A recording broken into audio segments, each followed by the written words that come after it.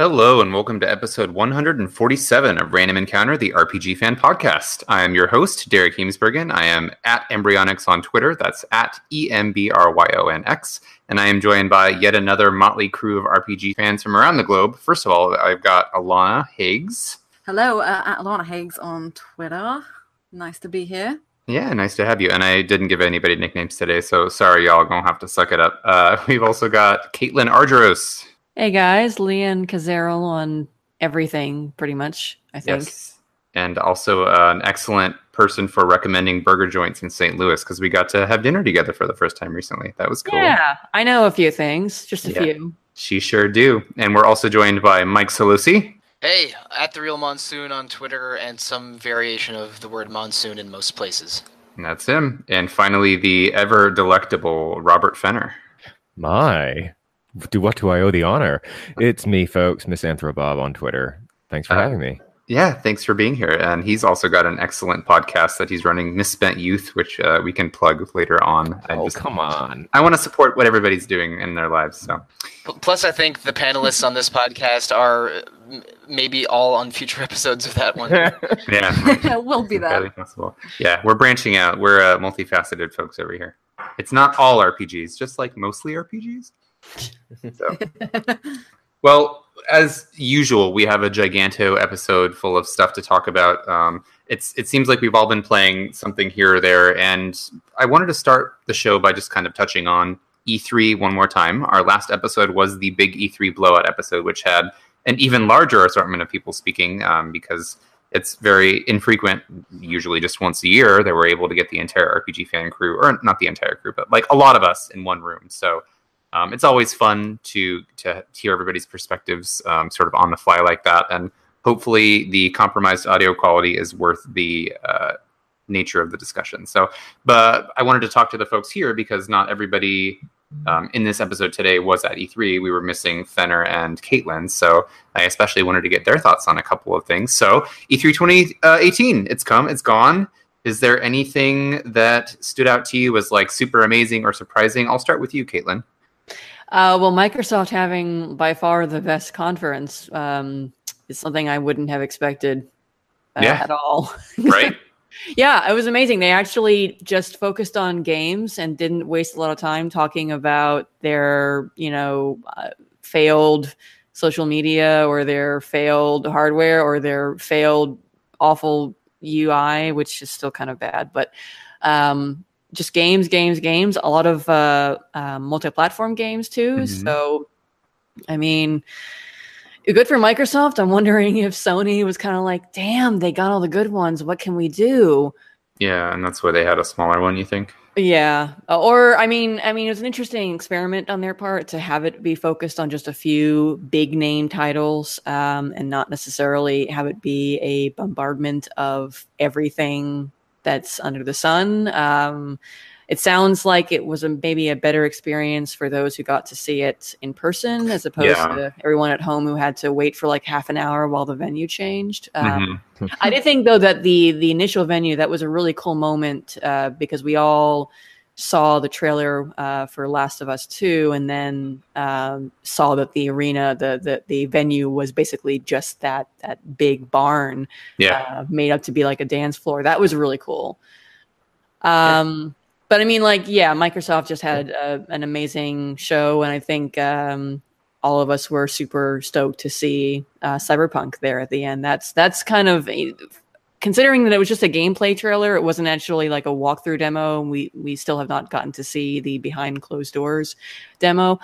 I'm still kind of like, that's my number one most excited game from E3. So most intriguing, yeah. From like a 2-minute trailer at the end of a presser, good job, CD Projekt Red. Good job.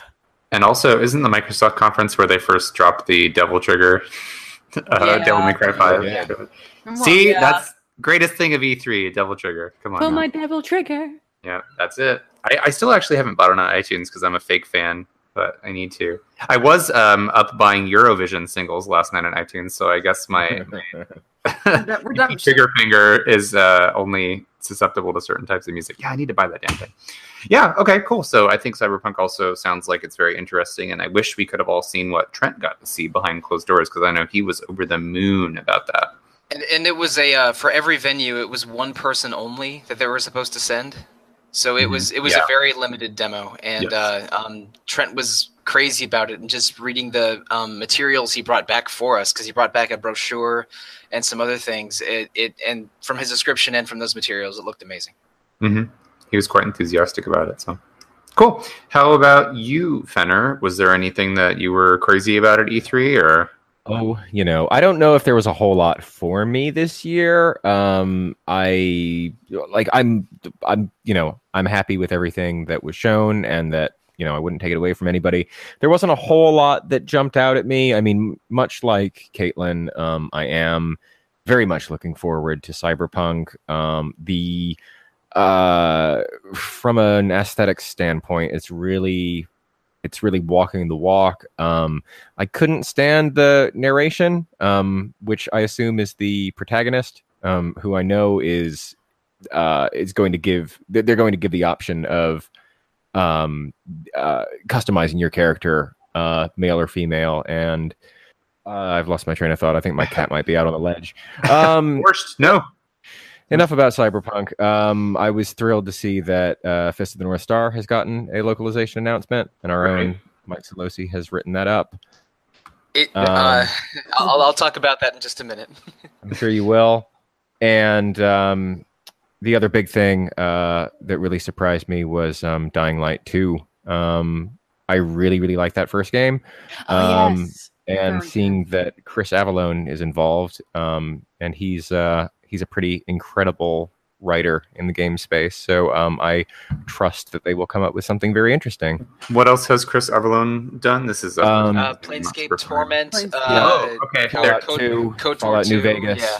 Yeah, it's pretty heavily. Dying Light 2 in particular is pretty heavily geared towards choice, and what me and Trent saw looked very like the consequences are quite significant between choosing yes or choosing no. So it was, I never played one. I might actually have to cover it. It looks like it's got a lot of RPG elements thrown into Frankly, it. we probably should have covered that first game. Yeah, we should have. Yeah. Well, I mean, Trent's written a preview, so go and check that out. I recommend it. He's been very thorough. So, he loved it. He's a big fan of the first game.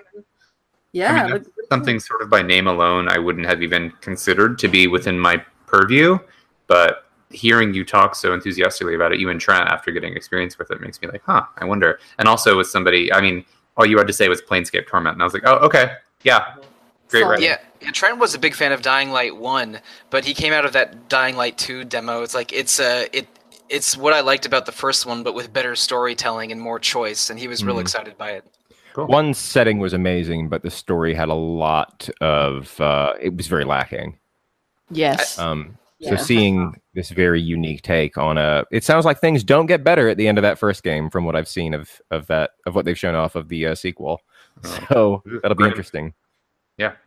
But sometimes unhappy endings make for compelling stories, So I think we probably went on enough about E3 in the previous episode. I just wanted to at least get the perspective of the couple of folks who weren't able to be there at the show proper. And I think pretty much everybody who was there universally agreed. I mean, maybe it wasn't everybody's favorite of the entire group, but Dragon Quest XI, we pretty much all are looking forward to that more than most anything other than Cyberpunk, seeing as our two show-wide awards were for Dragon Quest XI and Cyberpunk. So can't wait to get my hands on that. I'm sure most of us feel that way, and we'll definitely have continued coverage of it because, Dragon Quest is amazing, and we have a lot of big fans here. So I have also seen, funny enough, like, they're really promoting Dragon Quest XI. They've been bringing it to, they brought it to, like, Paris Games Expo, or I think that's what it's called.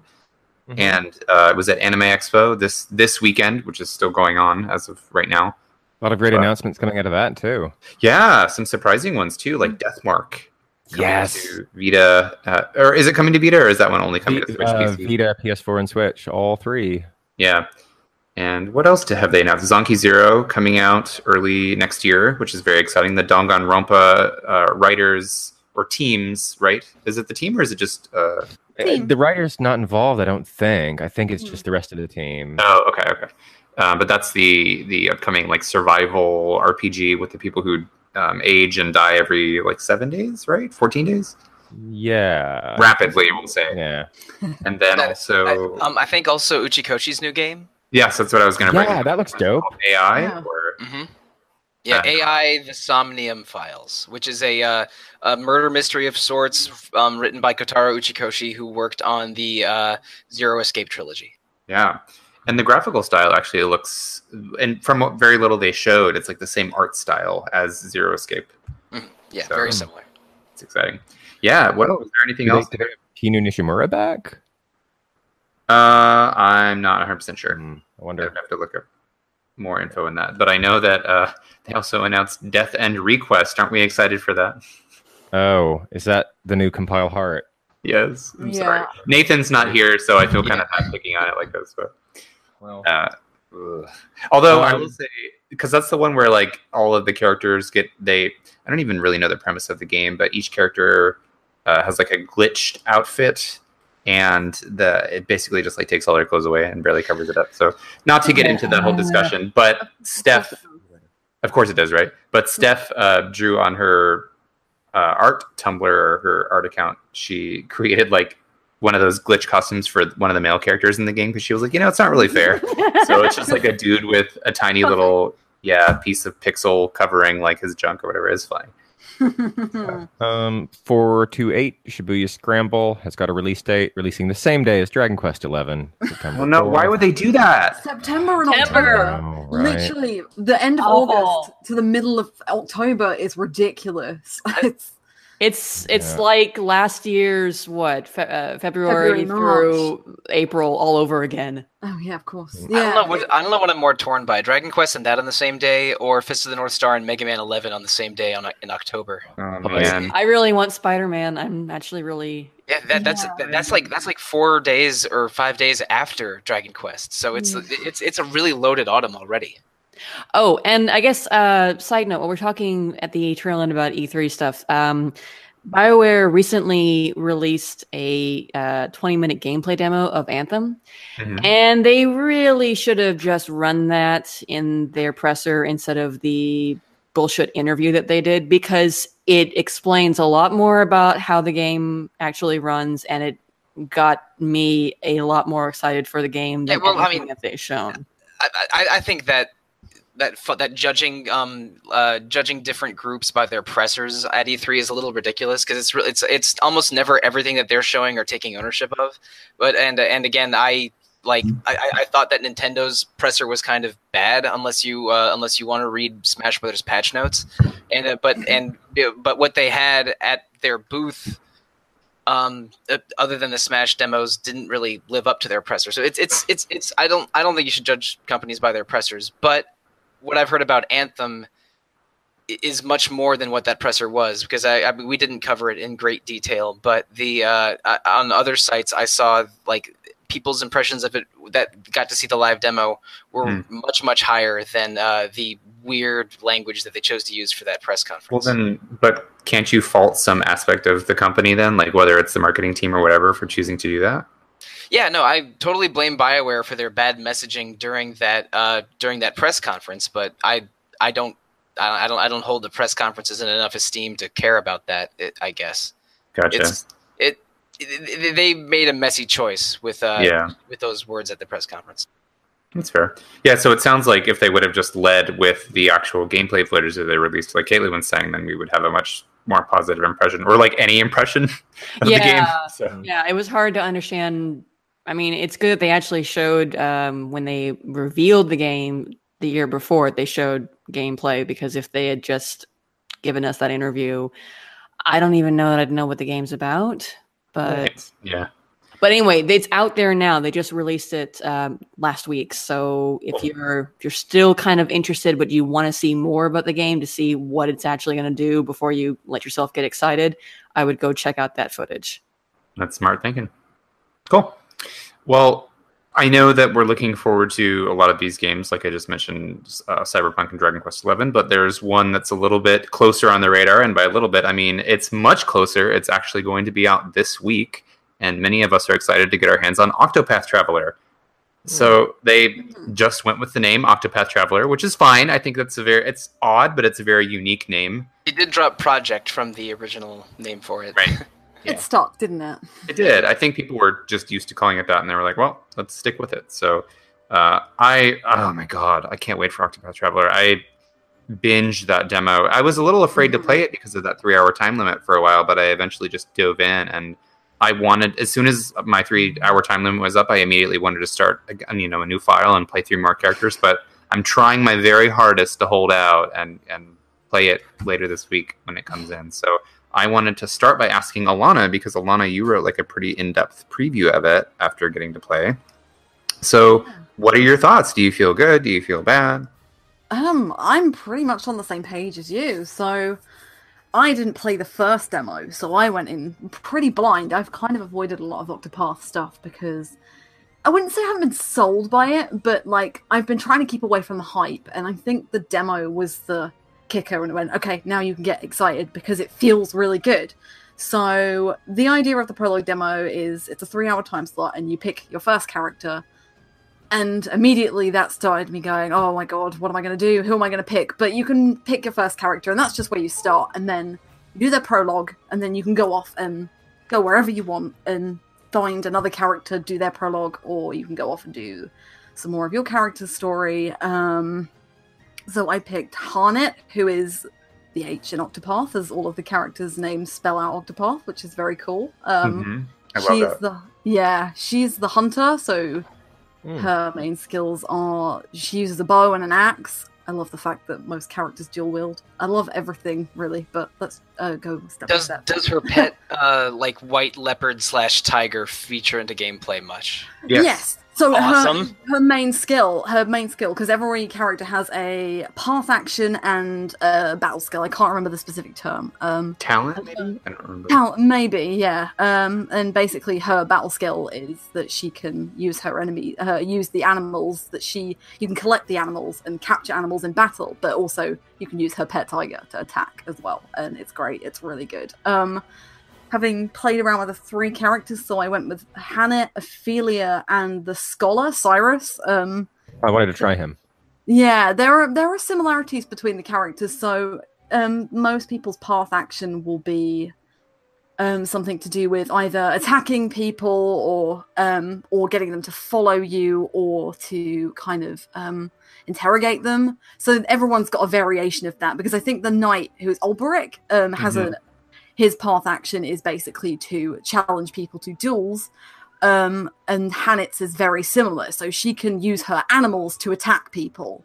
And when they did a Nintendo Direct showing off more information about the game a couple of months ago, I think they talked about how the path actions are divided into 2 categories, basically like good and bad, or like positive and negative in terms of how they influence your reputation. So it's pretty cool. They you didn't get a lot of time with that, but it did come up when I recruited Ophelia. It came up with her town, and it said like, oh, you've got like 1 reputation or something for this town. And obviously, if you challenge everyone to duels or get your tiger to attack people, then your reputation's going to go down, or so on. But what I'm most impressed about is that the presentation lives up to all of the kind of like this. It's been the main selling point of Octopath, and I dove straight into it. I love everything about the design. I love the 2D to 3D. I love the sprite work. I love the lighting. Some people have been complaining about that a little bit, and you can adjust it, which is good.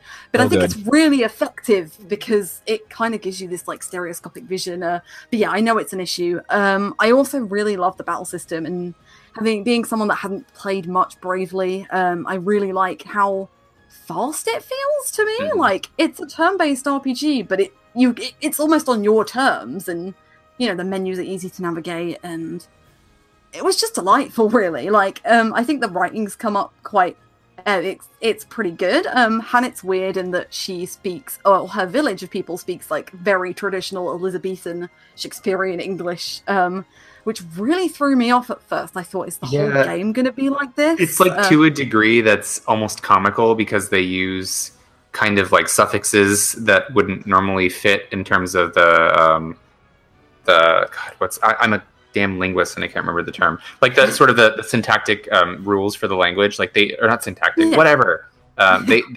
the phonotactics. There we go. Things shouldn't, like, you wouldn't say Colin. Or yeah, like, she says, like, the one that sticks in my mind is "let in my arrow," and I'm like, that doesn't like let in my arrow strike true or truest or something like that, right? Yeah. I kind of like it. I got used to it, but it was that initial kind of fear that I would have to put up with that with everybody. But fortunately, like, everybody else speaks relatively normally, like slightly more traditional, not like yo and stuff. But Yeah, it's like the only example I can think of.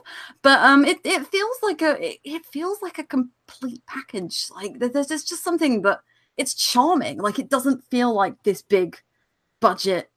Oh, we spent this much money on this game, X, Y, Z. It's got all this and this.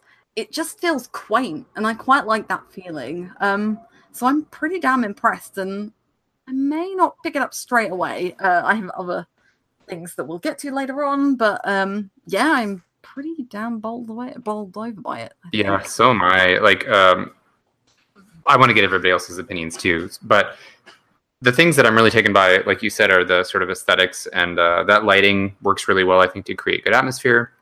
I guess I've discovered I have a thing.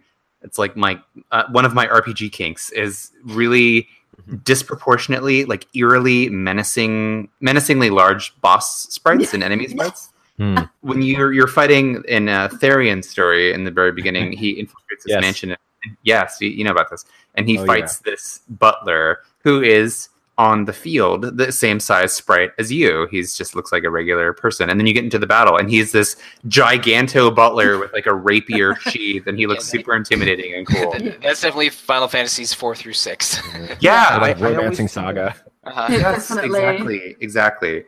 So I think of like Final Fantasy VI when you fight early on Sabin's rival Vargas, I believe his name is. Yep, there's Vargas, and then a similarly colored sprite for a guy named Dataluma about around the midpoint of the game. Yeah, and so you know he looks like a normal sprite, and then you get into battle, and he's this huge, intimidating dude, and I think that gives the enemies in Octopath Traveler this really compelling sense of presence, and it makes them feel like. The art style, I think, really pops, and it's definitely not something that you would mistake for something else unless maybe it's like Saga or something. But a Saga game hasn't done that meld of 2D and 3D quite like this has. So, yeah, I just think aesthetically, like, and of course the audio, I think, is great. Music is wonderful, just astounding. Those battle themes really cut to my core, and So I good. appreciate that they're using non-traditional or maybe like industry standard voice actors, because it's not just Johnny Young Bosch 8 times. I They're did using recognize a couple, but yeah, no, I like that. I like what I've heard from voice acting. Pretty good. I think it's great. So I'll open the floor here if anybody else has other thoughts. I'm liking it a lot so far. I mean, those aesthetics and that sort of diorama style speak to me on such a deep level. So I'm going to be stumping up for that super box set, even though I don't need it. I just want it. It's so cool. It's 8 pages, one for each character, right? That's so cool. So cool. Big diorama. I love it. I have wanted things that I've wanted this sort of meld for a really, really long time, and now it's finally being realized and looks beautiful. I am not too sure about the battle system. Like it's a take on Bravely Default, and it's fine. I'm wondering if like the enemies are like a little bit too spongy, because I'm finding like that boss battle with that butler, I was fighting him for a really, really long time. Yeah.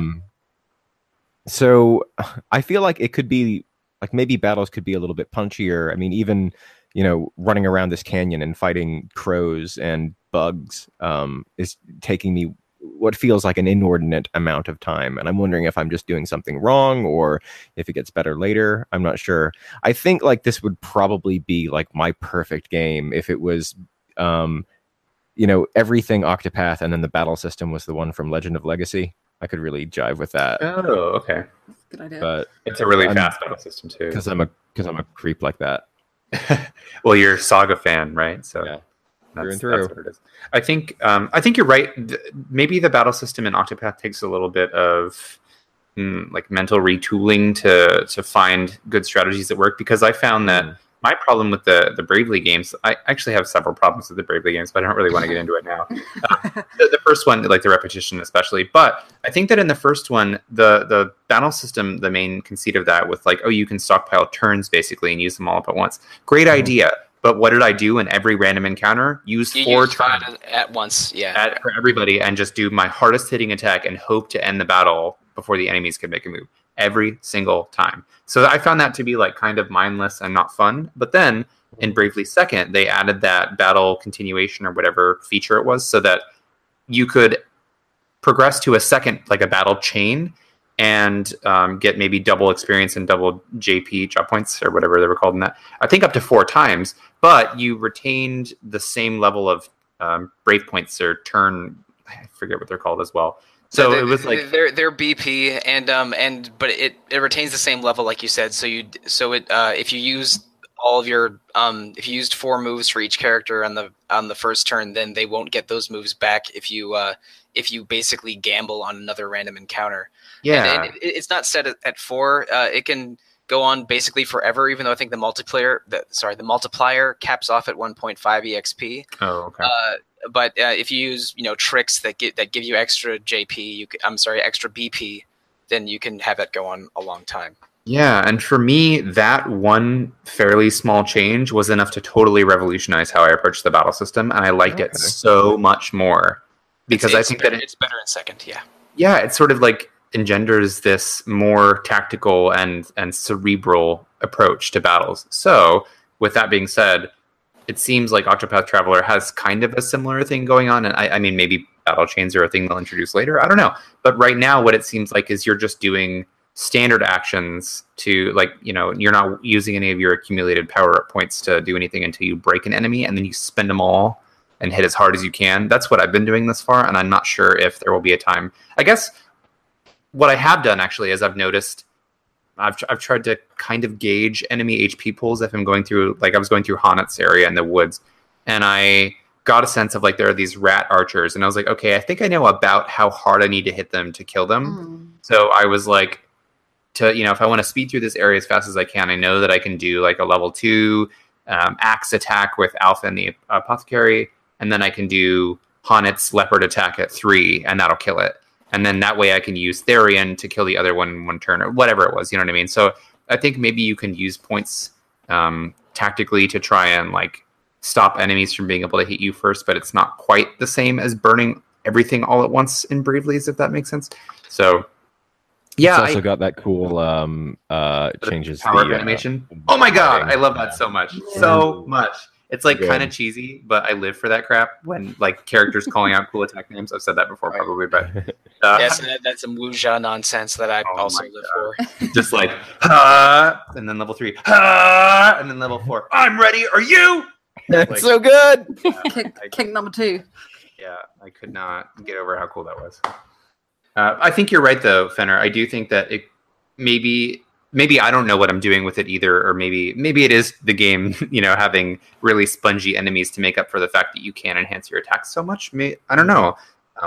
I think that's something that I probably need to discover over the course of playing the full game, but it's a very valid concern.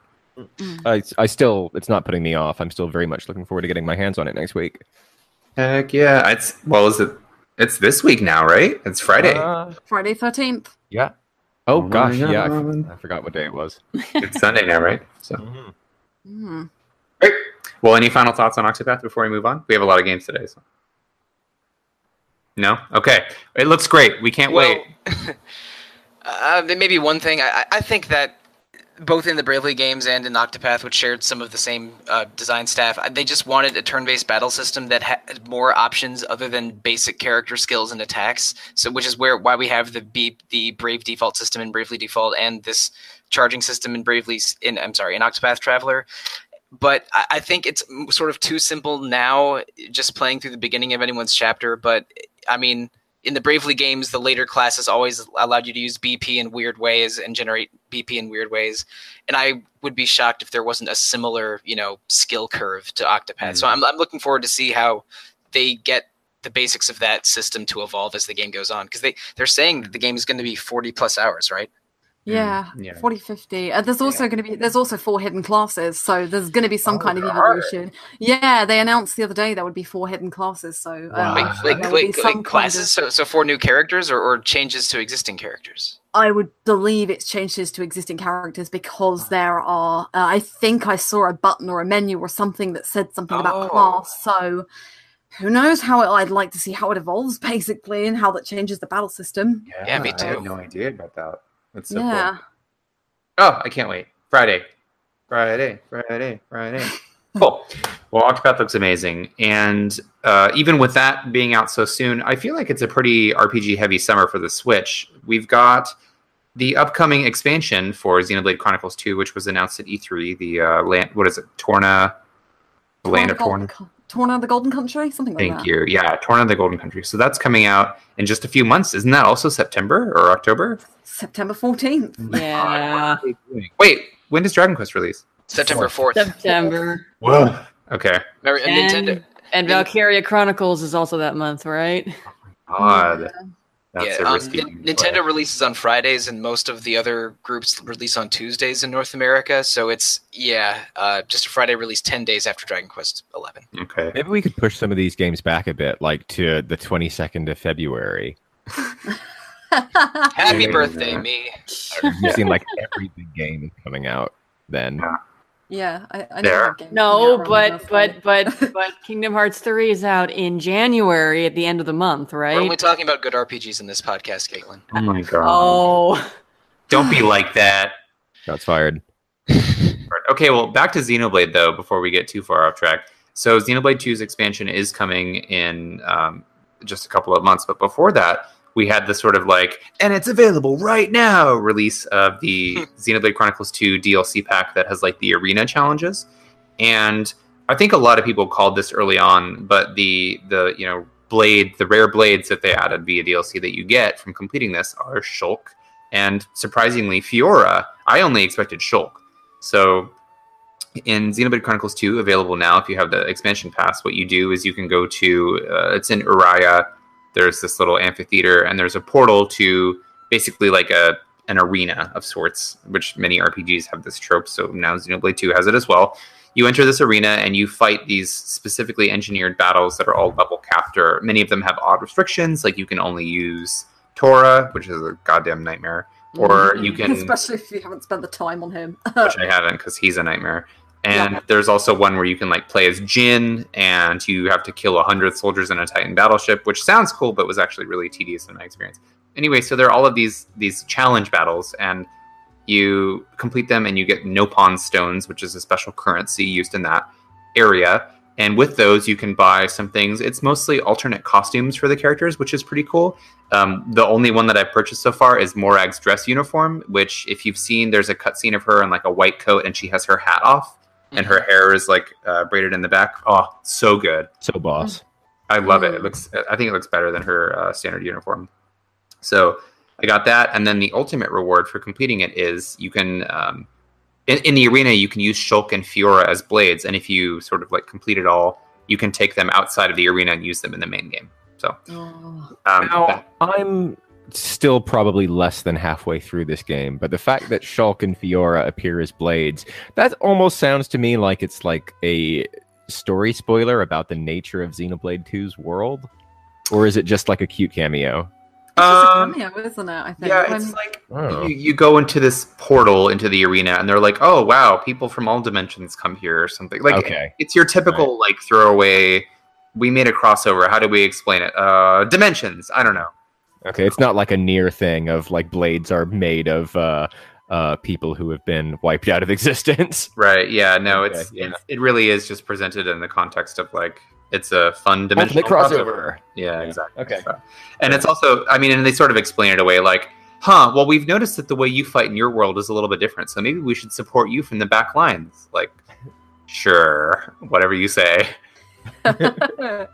But then when you do the special attacks with them, they kind of like take center stage briefly. I mean, it's all the blades do that when you initiate the rank 1 through 4 specials. Like Shulk's ultimate is he does like a series of attacks, and like Rex takes them on auto and does some flashes, and then Shulk jumps up and does something. It's cool. One very interesting thing is that Shulk has an ability. He just has the future vision from Xenoblade. Yeah. And sometimes, like I think there's a cooldown on it of 45 seconds or something like that. But every once in a while, if an enemy is going to do a powerful attack, you'll get like the vision where it goes black and white, and you have to press the B button at the right time, and somebody will avoid the attack. So you don't get to like make changes. You know what I mean? Like how in the first one you could actually incapacitate an enemy or whatever to make the attack not happen. But in this one, you can just like avoid an upcoming attack, and it even does the visual effect, which I thought was a pretty cool touch. So yeah. Cool. I've made no secret of the fact that I think that the Xenoblade series peaked with the first game and has kind of slid, I would agree with you, gently downhill. But I know that Caitlin is a big fan, so I'm not trying to disparage it horribly.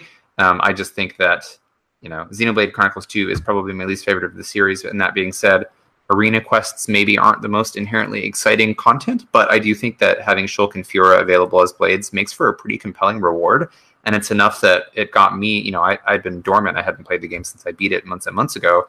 And I was like ready to fire it up and to get into that. And I spent, several hours playing it. I didn't finish it yet, but I'm pretty excited by the prospect of maybe in the future doing a New Game Plus of Xenoblade Chronicles 2 with Shulk and Fiora in my party as like my mainstays. So, but I'm the only one who got to play it so far, right?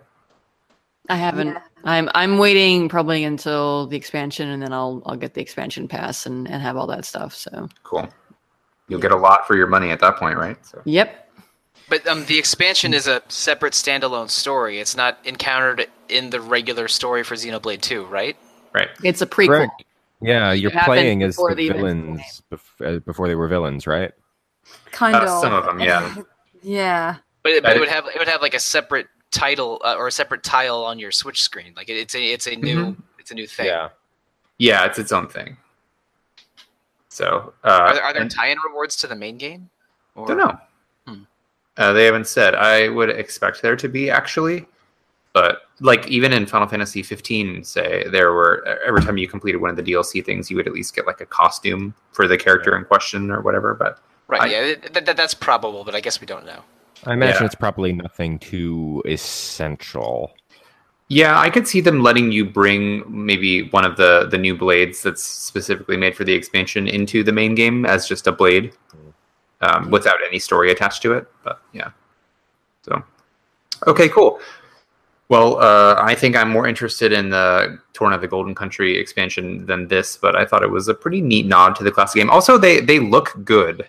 Shulk and Fiora, like the art style that they chose is a little bit more cartoony and round, I think, than the original Xenoblade Chronicles, but I think they fit well, and they just flat out, in my opinion, look better than the character designs from Xenoblade 2 on the whole. Like, I don't know. Maybe that's unfair. I think Shulk looks cooler than Rex by a long shot, but Rex just looks so tailsy. I think he's kind of a dingus, but I don't hate him. He's just like he has like big eyes and hair, like shonen manga style. I don't think he's as interesting a silhouette or a character as Shulk, but he's got metal thylacine maps, and he can't even make those work. Well, speaking of Switch RPGs, there is I guess there's still more than one that I want to discuss, but Ys 8 recently came out on the Switch, like only a matter of weeks ago, so that's yet another title in a really jam-packed lineup for Nintendo's console this summer, and we've talked pretty extensively about Ys 8 already. Alana reviewed Did you review the Vita version? Or yeah, the Vita version, yeah. Okay. And then I reviewed the PS4 version, and then I want to say Rob Rogan did the Switch version? Yep. Right? Okay. So, and then do we have one for PC as well? We don't know. Okay, all right. So we don't have 4 Ys 8 reviews, but we do have 3. And this latest version comes out of the box with the retooled localization that was added to the game after the fact for the PS4 and other consoles. So that's nice. There have been already 3 patches, I think, or maybe 4, or the 4th is about to happen. But there have been some technical issues with the Switch version not running super well, or like having weird graphical effects in cutscenes. And it seems like even with the new localization, there are still some problems with the script in terms of like grammatical errors. However, I would take a few like typos over the sort of overall quality of the script as it was before, because sure, you can have a few missing words here or there, or have like, you know, a letter transposed. As long as the overall kind of feeling and tone and finesse and skill level of the script is better than it used to be, I'm happy with it. So I booted it up long enough to play just like the opening section through the Lombardia, the ship, and got to the island, and that's really about it. But I did notice a pretty noticeable quality difference in the script from the previous version, and I know that Solosi and Fenner have both played it somewhat. Yes, the new version. After you.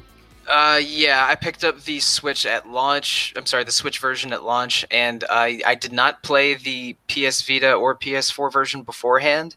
And I think I should probably mention Rob Rogan played it on a pre-release code, so he played it on the 1.00 version. But I think there were 2 patches in 3 days or something. After I started playing it on the Friday it came out.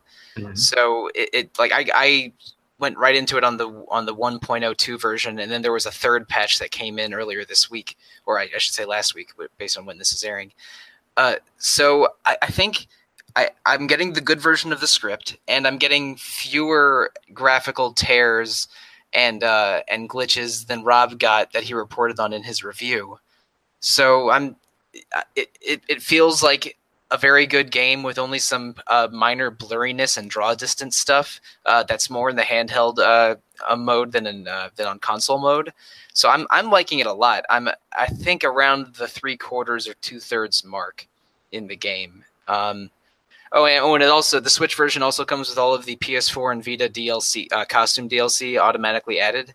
So I get nice. So I get to use the pirate costumes, which are better than the standard costumes. Yeah, and from Adol's armor too, which I really like. Yeah, and the Adol Silver armor I don't think is available anymore on the Vita, but now it comes automatically with the Switch version, which is cool. I don't know why. Like every once in a while, I'm a sucker for cosmetic DLC and RPGs. Like something about being able to put my characters in new outfits can kind of like incentivize me to play through, which just doesn't really make a lot of sense, but I get really amped about it. Like, yes, cool. It's like it's totally different. In some cases, like I think that Donna's starting costume is kind of not great. It's just a really weird taped on toga that exposes her entire like midriff and back. But now she gets like a cool little pirate jacket and a striped shirt with a bandana, and I'm like, all right, this is so much better. Pirate costumes are always better though, aren't they? Yeah. The only reason I don't have Adol in his silver armor all the time is because he gets a dope pirate jacket. Nice. Yeah. And I can give him shades or an eye patch or a monocle if I want. or a little plushy Fina that rides on his shoulder, or a Dark Fact. The DLC gives you, I think, 3 or 4 plushies, and then there's a couple more that you can buy in the in-game shop. Yeah. They do good with cosmetic options in this game. And I mean, you've already talked about it at length. The basic loop of combat and exploring the island is great, but there's sometimes there's too much dialogue, or they just hang on to one scene a little too long. So that I think this game probably could be 4 or 5 hours shorter and be better for it. But overall, I'm enjoying it quite a lot. Yeah, I think it's a really solid game. It hasn't crashed on you at all, has it? I heard that was a bit of an issue when Rob was playing. Oh, that's very good. I've had no crashes, no real bad like screen tearing or graphical glitches, but there is weird blurriness especially when you're approaching things from a distance. And I mostly played the Switch handheld, so that's how I've been playing Ys 8 basically the whole time. So like the blurriness is an issue, but the crashing is not for me. Cool. Well, I personally was kind of looking for an excuse to play through Ys yet again on like hard or nightmare, and the excuse for me would be the new script, and I already had it on PS4. But then now that there's a Switch version, I could theoretically play that anywhere on the go. So I think it seems. So would you say? I guess you haven't played through the original version, House of Lucy. I was going to say correct. Yeah. Yeah, I wondered if you would recommend it as a good enough reason to pick up the game again, but I wonder if it's even fair to say that this is the quote-unquote definitive edition of the game with all of the graphical issues and stuff. I would say either a tricked-out PS4 version or playing this on the console mode, playing the Switch version on console mode would be the definitive version. Okay. Because they did add a significant amount of content going from Vita to PS4. Yeah. And again, Switch is based on the PS4 version. But I didn't play the old script or the Vita version, so I don't know exactly how big the changes feel. I gotta say that. Sorry, Alana, go right ahead. I was just gonna throw a spanner in the works and say, like, I've heard the PC version is basically fixed and 100% now. That's good. So yeah, apparently it runs really smooth. It's no crashes or anything. There's no. I think maybe Scott might have said it crashed once or twice, but as far as I'm aware, it's pretty much there. But I think like versus PC on the go, I think I would always take on the go because it's just more friendly. I'd rather play on my sofa than at my PC. Yeah. That's fair. All right. Well, Ys 8 is available on Switch now, so if you're looking for any opinions on it, we have 3 reviews that you can read to get an entire wide view of what we thought of the game overall. I think that one of my biggest criticisms of it early on was just that the script was really weak, the way that they had written it, and the story itself is like nothing super special. It does have a few genuinely interesting twists and turns, I think, but not my favorite Ys, but still a really damn good game. Yeah, the story's fine, but I don't think it's the best of Ys. Not at all. That's my big issue with it. I mean, I picked it up again on PS4 very recently after not playing it for many months, and I was surprised to see that the new script is in there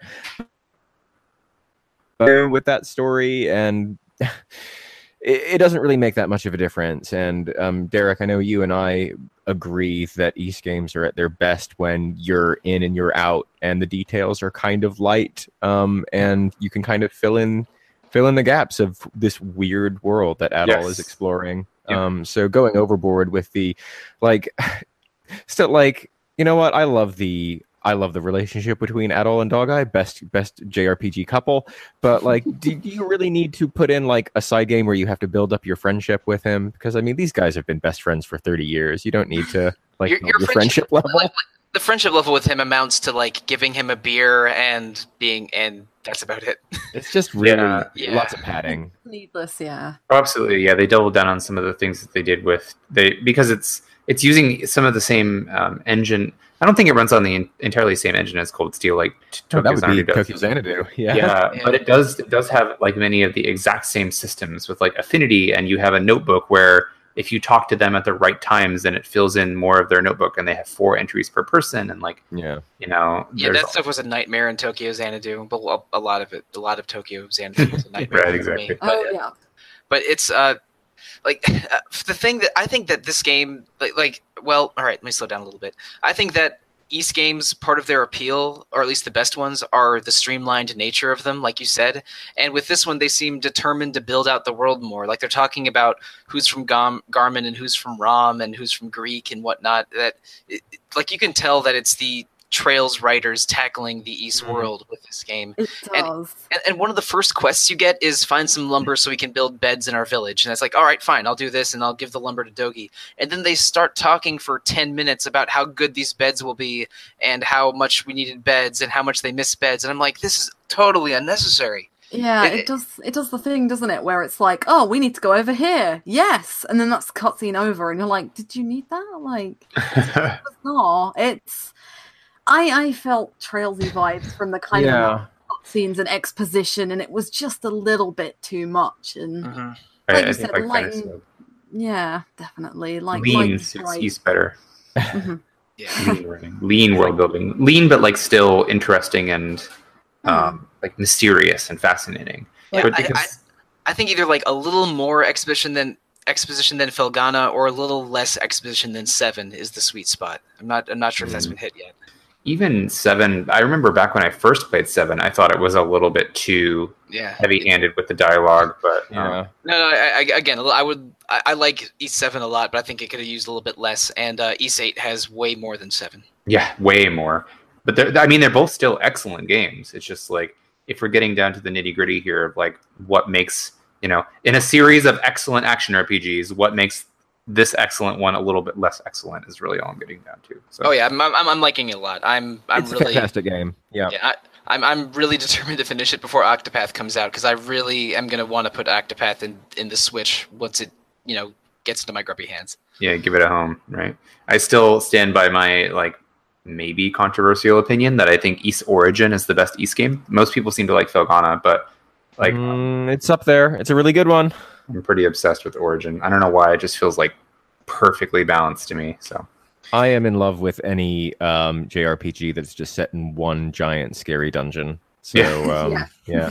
Xanadu next, anybody? Yeah, Xanadu next, Brandish. I'm all here for all these games that happen to be made by Falcom. Pandora's Tower, Vagrant Story, Diablo 1. Isn't Vagrant Story just like one city? Yeah, it is. Oh, and Rob Fenner's also the biggest Dragon Age. He's Uh-huh. the biggest Dragon Age 2 fan in the world, of course, Mr. Fenner. What? I've never played Dragon Age 2. I'm sorry. It all takes place in one town, and it kind of sucks. Right? It's not one dungeon, though. Correct, yeah. Kirkwall and the surrounding area. Sounds all right. But there's a lot of Kirkwall, and it's not for the best. So I've heard. Ugh. Well, Ys 8 Switch, still a great option if you want to play Ys 8 and haven't already. I would say go pick that up because we recommend it with different levels of intensity, but I think it's a recommendation nonetheless. I want to get Caitlin's opinion on some stuff because she hasn't been able to say too much yet this show. I know, Caitlin, you've been playing 2 games recently, one of which Robert Steinway would absolutely keel over if he had to be involved in a discussion for. But tell me more about the amazing adventures of the android who looks just like Jennifer Lawrence in Detroit Become Human.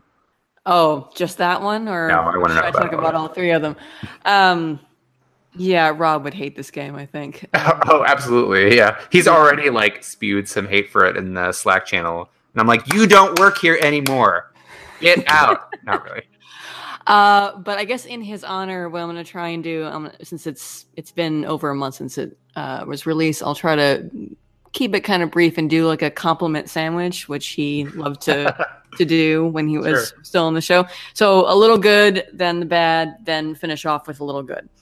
So of course, Detroit Become Human, winner of what was it? We gave it an award a couple of years back for having one of the worst titles in a video game. So there's that. It is, of course, as you probably know, the latest narrative adventure title from Quantic Dream, aka it is a David Cage game. The Sun King himself. Yes. And I mean, it's got a little bit of baggage, I think, just being a Quantic Dream David Cage game, depending on your opinion about their games and David Cage. If you really hate them, I don't know if this is going to change your mind, although I do think that they've made some strives to improve things from previous Quantic Dream games. It's kind of a couple steps forward and a couple steps back, unfortunately. So the good, of course, is it looks beautiful. For their times, Quantic Dream games are usually very graphically impressive.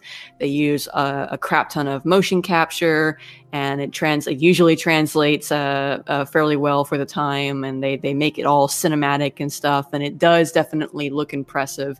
Obviously, the PS3 games don't look as hot as they did when they first came out, and I'm sure the same will happen down the line once we get to PS5. But Detroit, it looks really, really pretty. The motion capture was amazing. The actors all did, I think, a phenomenal job. Some of them, especially Brian Deckard, who plays Connor, and Clancy Brown, who plays Connor's police partner in his storyline. They're both excellent. All of the 3 main characters are really good, and most of the secondary characters, with a few exceptions, are also give really good performances.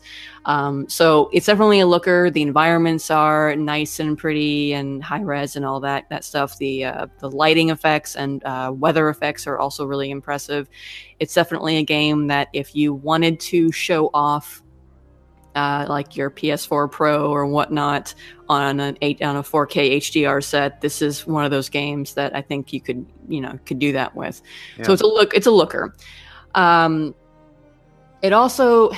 It still has the expected Quantic Dream control scheme where you have analog prompts to sort of approximate what the characters are doing, and they are not necessarily the most intuitive of controls. I don't know that Quantic Dream is ever really going to fully let that go. But I do kind of consider the controls to be a positive for this game, because while the basic concept remains, I think they've refined the control scheme, and it does not feel nearly as awkward to work with as I remember it being in previous games. Like I remember really getting frustrated with some of the sequences in Heavy Rain because of trying to interpret what they wanted me to do with the analog stick, or not having enough time to figure out what buttons I was supposed to press, and then failing a sequence because I couldn't figure out what sequence they wanted. It runs a lot better here. I never really felt like in a QTE sequence that I was being punished because of the speed of the sequence. It's very fair in terms of how much time you get to push buttons, and there's a few awkward analog stick prompts, but it's not really that bad. And there are motion controls, of course, but they also tend to work better than I remember the 6-axis stuff working on PS3 games. And a few touchpad controls that are kind of fun, but I mean, nothing super serious. So I do think that they've made the control scheme work better, which is, I mean, a plus, considering that most of what you're doing in these games is walking around and doing awkward controls to pick up objects and then QTEs. Because, I mean, it is a narrative adventure game. That's the bread and butter of the genre, and especially for Quantic Dream, you kind of know what you're getting into when you start up a game like this, is button prompts, button prompts, button prompts. Are you doing any button prompts to like dodge every piece of furniture in your house attacking you one at a time, like in Indigo Prophecy? Because oh my god, I forgot that happened. Did you guys, have you played Indigo Prophecy? Have you seen that scene? Yes, I know what you mean. My god. My big question is if, like Indigo Prophecy, there is analog stick intercourse. There is not. So okay, that's something. That's a step up. Yes. So alongside the control screen getting cleaned up, there's a fair amount that happens that I was kind of surprised didn't devolve into the expected press X to have sex or whatnot. Notably, the main female character, Kara, her storyline revolves around her relationship with a little girl that she has a mother-like relationship with. There's no kissing.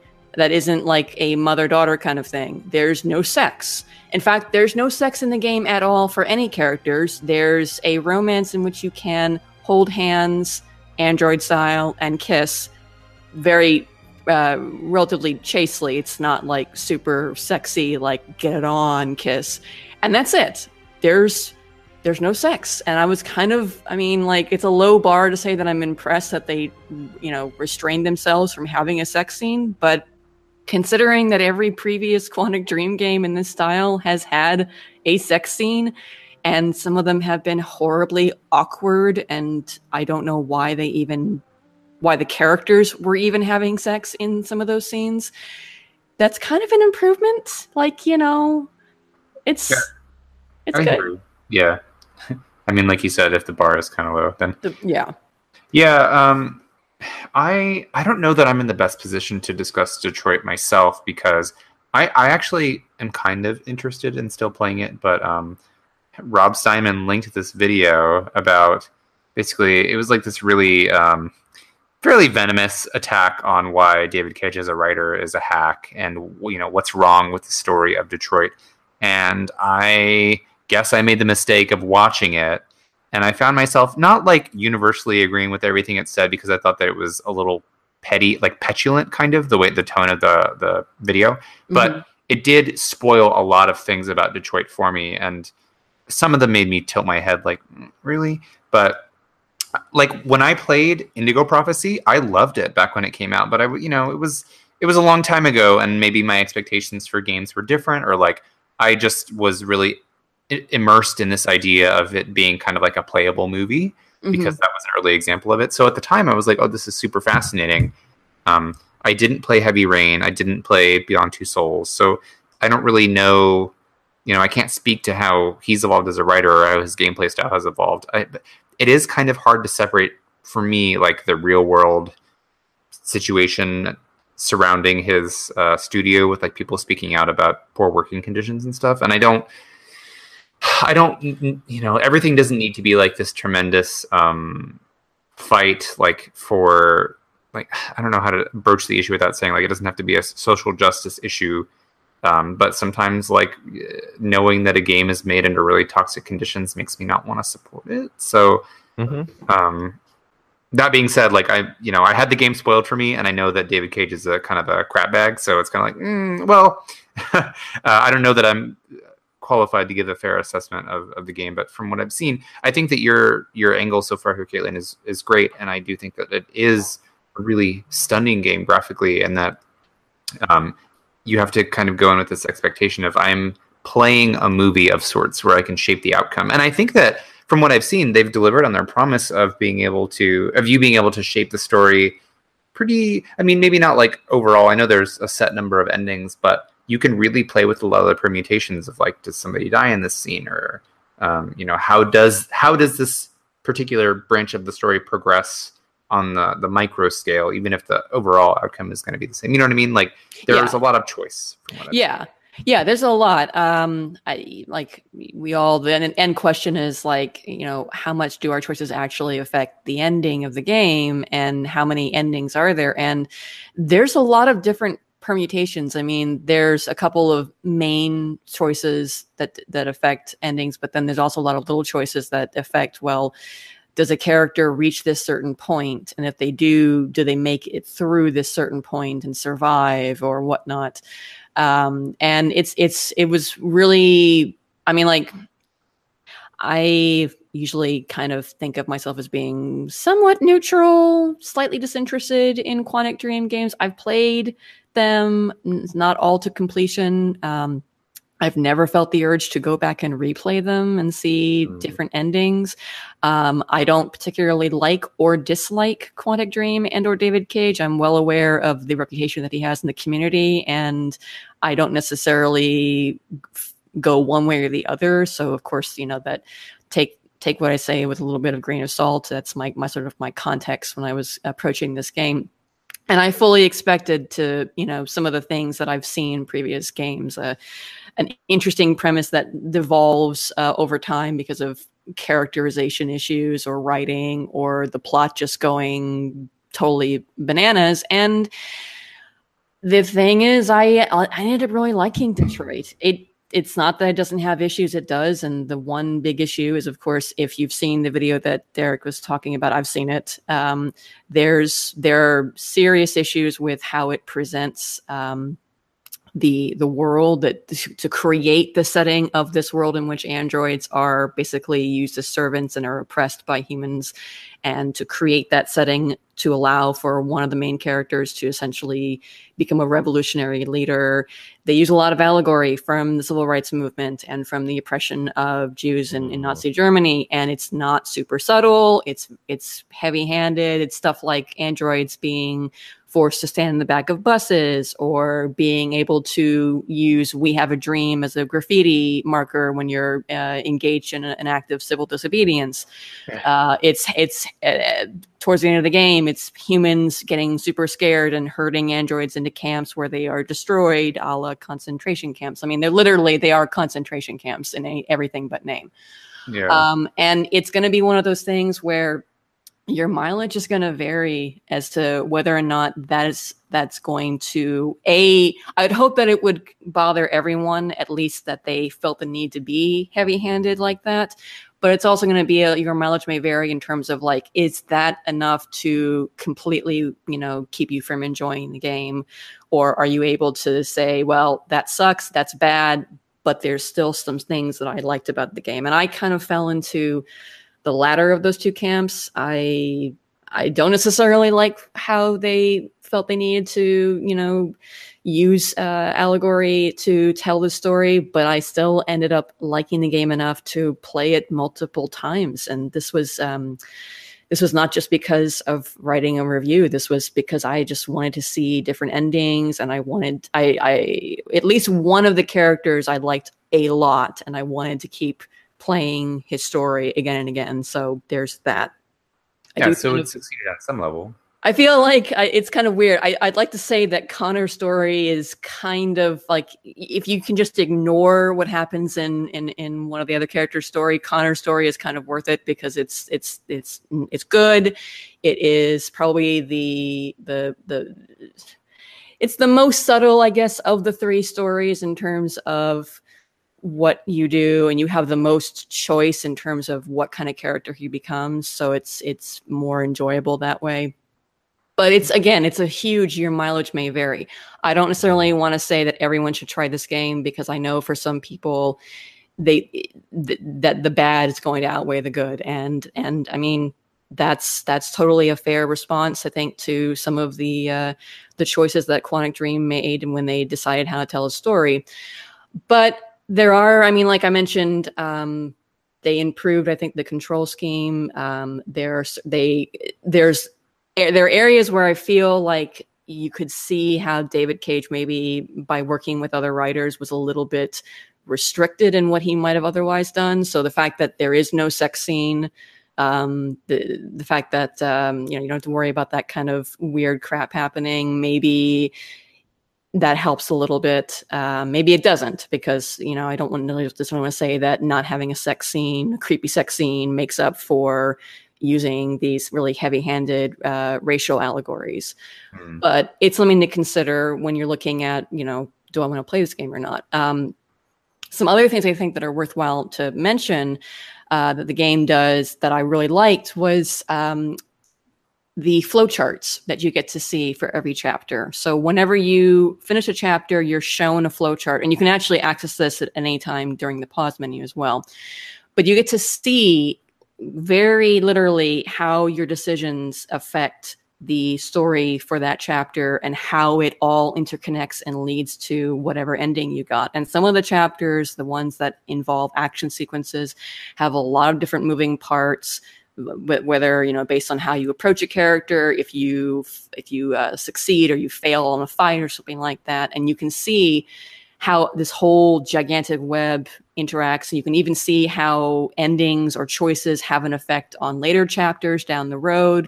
And then you'll see those choices show up in those in the flowcharts for those chapters. It's a really nice, transparent effort to show players how their choices really do affect the game in a genre in which we're told all the time that your choices shape the narrative, but I think we've all kind of come to expect that that's just wool being pulled over our eyes, that, maybe it affects a few small details in terms of you have one or two major endings with sorry, but Mass Effect style color changes. Right, yeah. But that you don't really have a lot of impact on the game. And this is a really good way to show how choices do, and maybe not all the time, how they don't affect the story. And I kind of applaud that transparency. I hope that they keep doing it in future games.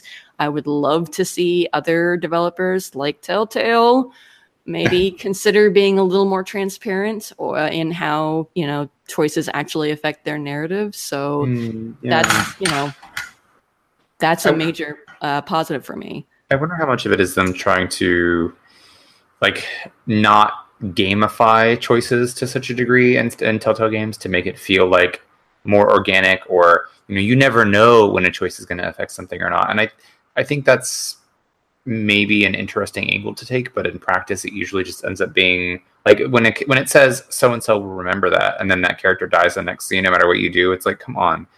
Maybe they're trying to, again, make it not feel so rigid and stiff and obvious that this choice branched to that or whatever. But I don't know. Maybe there's room for both. But I think that you make a really good point about it being so clear in Detroit what choices you make and how they shape the narrative. And that's maybe its own kind of experience that can stand alongside things like Telltale that are more nebulous. I don't know. Yeah. But and then I guess the last thing that I'll say to wrap up the slightly more positive comments is the music. I like listening to music a lot in games. I like to focus on it. And the music, I mean, a lot of Quantic Dream games, Heavy Rain, Beyond Two Souls had really good scores. And even if you didn't like the game, the scores were worth listening to. And I think that the same is true with Detroit. One thing that was really cool, though, that I like a lot is that they actually brought in 3 composers, one for each of the main characters. So each composer, they do the score for that character, and you hear that music in the chapters that focus on that character. So it allows the creation of sort of this whole progression of a musical theme through the course of the entire game that's just for that character. It's almost like creating an audio version of that character that's very distinctive and stands out. And even if the characters are in a scene together, the music changes, and you can hear each character's theme play when they are the focus of that part of the chapter. It works very well. And it allows, over the course of the game, each character has like at least an hour plus of music that's been composed for them. It allows their theme to be introduced and then develop through the course of their story in different ways. And it's really, really cool. So another thing that if they continue doing games with multiple playable characters, that I'd like to see them continue having multiple composers for each character. Wow, that's neat. That really gives each character a sense of identity. And I know that also runs the risk of having each character's sounds be so disparate that it doesn't really fit together. But it sounds to me like, as you've described, they do fit together. So they do, yeah, and they're distinct. I mean, Kara is emotional, so her music is very string heavy. Connor he's the character that you can play as either the machine slowly becoming human or a cold, ruthless Terminator kind of style. I will complete my mission at any cost. So his score is more electronic with lots of untraditional or created instruments instead of natural like strings and keyboards. And then Marcus is the revolutionary, so his music has a lot of epic, and there's some choir thrown in there too at various different places. And yet, yeah, they do feel like they work together. I don't feel jarring at all going from a Connor chapter to a Kara chapter just because it's a change of musical style. So, and some of the chapters, like if both characters are involved, the music might be layered on top of one another, and it works. So. Neat. It's really good. I'm a big soundtrack fan myself, as you know, so that's pretty intriguing to me. So well, if I play it, it's something I'll focus on. That sounds like a good idea for a podcast. Yes. Oh my God. I wouldn't know anything about that. Rhythm what? Well, Detroit isn't the only game that you've been playing that factors in player choice pretty heavily, from what I've heard. So this is actually another game that Rob Steinman would probably love to be around to discuss to a degree, or rather, like, Rob Steinman would feel passionate about discussing this. I'll say that because that would apply better to Detroit. But he was always curious about, and now I am curious about, Vampire with a Y. You played Vampire, right? Yes, I did. Yes, Rob actually previewed this for us, I think, back when it was still at E3. So yeah, they showed it at E3 in previews like 3 years in a row, and I think he told me that he wrote the preview all 3 years or something like that. Which is why he was. I attended the preview with him in 2017, and he was sort of laughing about that. But it looked intriguing.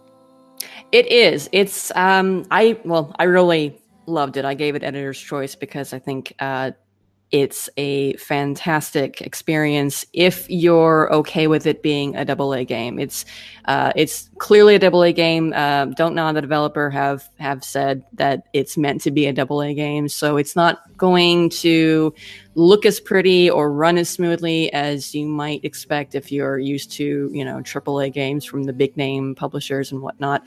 But I think I mentioned in my review that this is a good case for why we need more AA experiences. Hellblade's another example of a great AA game, that they can be just as compelling and as fun to play as AAA games without entailing as much cost or time or commitment on the part of the player, even, because this is a relatively, short in the neck of the woods in terms of RPGs.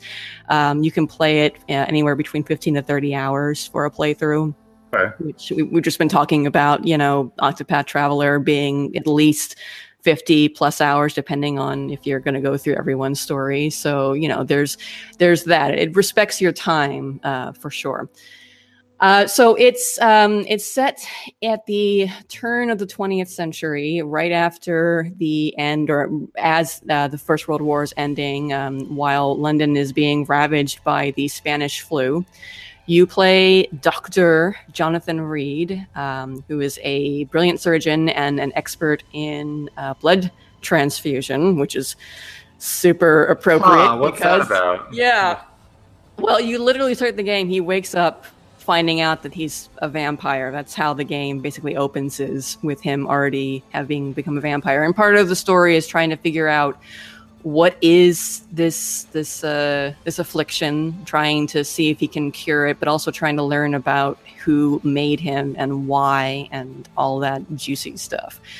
And he's a great character. I must say, I really liked him. He approaches things, he's a doctor, so he kind of tries to approach things from a scientific perspective. And he's a new vampire, so you have that sort of introduction of learning what it means to be a vampire and what do I have to do and what are all these other vampires doing, that kind of thing. It works well as sort of introducing the player to a world full of vampires as well. So you get to explore the city of London through a series of districts. Each district has a bunch of civilians that live in it, that know other civilians, and have various different relationships, which you can learn about by talking to them. You'll uncover hints about various people as you talk to the townsfolk or as you explore the areas and find items and whatnot. And these hints will not only give you more dialogue options when you talk to people, and that in turn can allow you to learn more about the various different people living in the district, but they also will improve the amount of experience that you can harvest from them should you choose to feed on them. And that's one of the major mechanics of the game as you're progressing through the story and you're doing missions or side quests, is you need to level up to deal with the various different undead monsters and also vampire hunters that roam London. And while you can get experience from killing enemies, it's not a whole lot, and you can get experience from finishing side quests, you get a lot of experience if you choose to feed on people. And the learning more about them, of course, facilitates things, because the more you learn, the more experience you can get from them. And also, if they are healthy, you'll get more experience, versus if they're sick, they're not at their best, so you can't get as much blood out of them.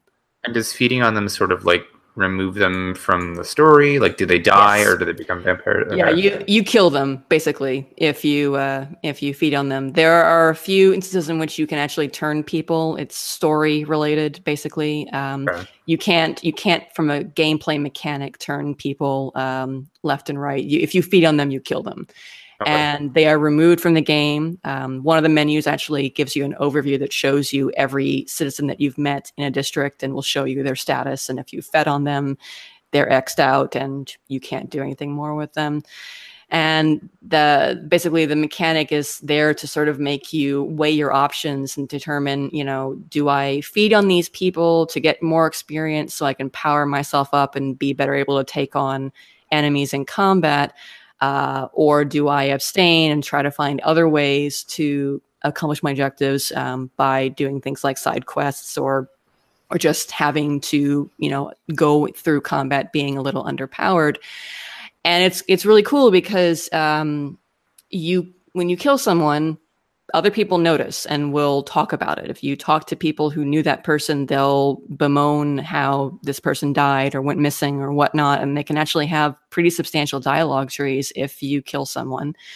And also killing people, or if they get sick, and they'll get progressively sicker if you don't heal them, can negatively affect the health of the district itself. And there's a series of levels. The game, same menu that shows you everyone in a district will also show you the health of the district. As it gets progressively lower, the condition worsens. And if you get it too low, the district becomes lost. Everyone will either die or become missing. The district will be overrun by ghouls and other various enemies. You will lose all access to talking to those people, any experience you might have gotten from learning things about them or doing their side quests. And it can also end up, depending on what you do, if you feed on people or whatnot, it can also end up somewhat impacting the end of the game, which I won't obviously talk about for spoiler reasons. So it's a really interesting mechanical setup to sort of, give you the option to sort of play your character how you want. And it's great, I think, for a vampire game to make the character have to decide whether or not they're going to be a bloodthirsty monster who feeds on everyone, or if they're going to try and be try and abstain entirely, or, to make up their minds about who they want to eat. If they want to be selective about who they eat is really cool. It sounds a little Dishonored-esque. Which I've never played, so. Okay. In Dishonored, it is a stealth immersive sim, so you can deal with your foes by either, knocking them out non-lethally or killing them. And if you kill them, in the first game, their corpses get found by these hordes of rats, and the more people you kill in the game, the more the rats start taking over the city, and it becomes more decrepit and chaotic. And in the sequel, it's a similar thing, but with these blood flies that are like these giant parasitic flies that start taking over districts. It's an interesting little system. Yeah. Huh. Like this. Go ahead. I was just gonna say, I think it's neat that they've created. I mean, it feels gamey, but also it's a tangible way to see the effects of your decisions on a community or an area. So I had no idea that Vampire had such an involved kind of ecosystem. Yeah. And I mean, like, I guess for the purposes of review, I intentionally got a district destroyed by the end of my first playthrough, and I got to see how that affected things. And then I went back and I tried to do a faster playthrough where I didn't do nearly as much exploring or side questing and whatnot, and just to see how things changed. And it's interesting, like every district has a pillar. This is a character who is extremely important to that district, and you have to deal with every pillar throughout the course of the game. And here's where some of those, like if you want to turn them into a vampire, you can have some of those choices.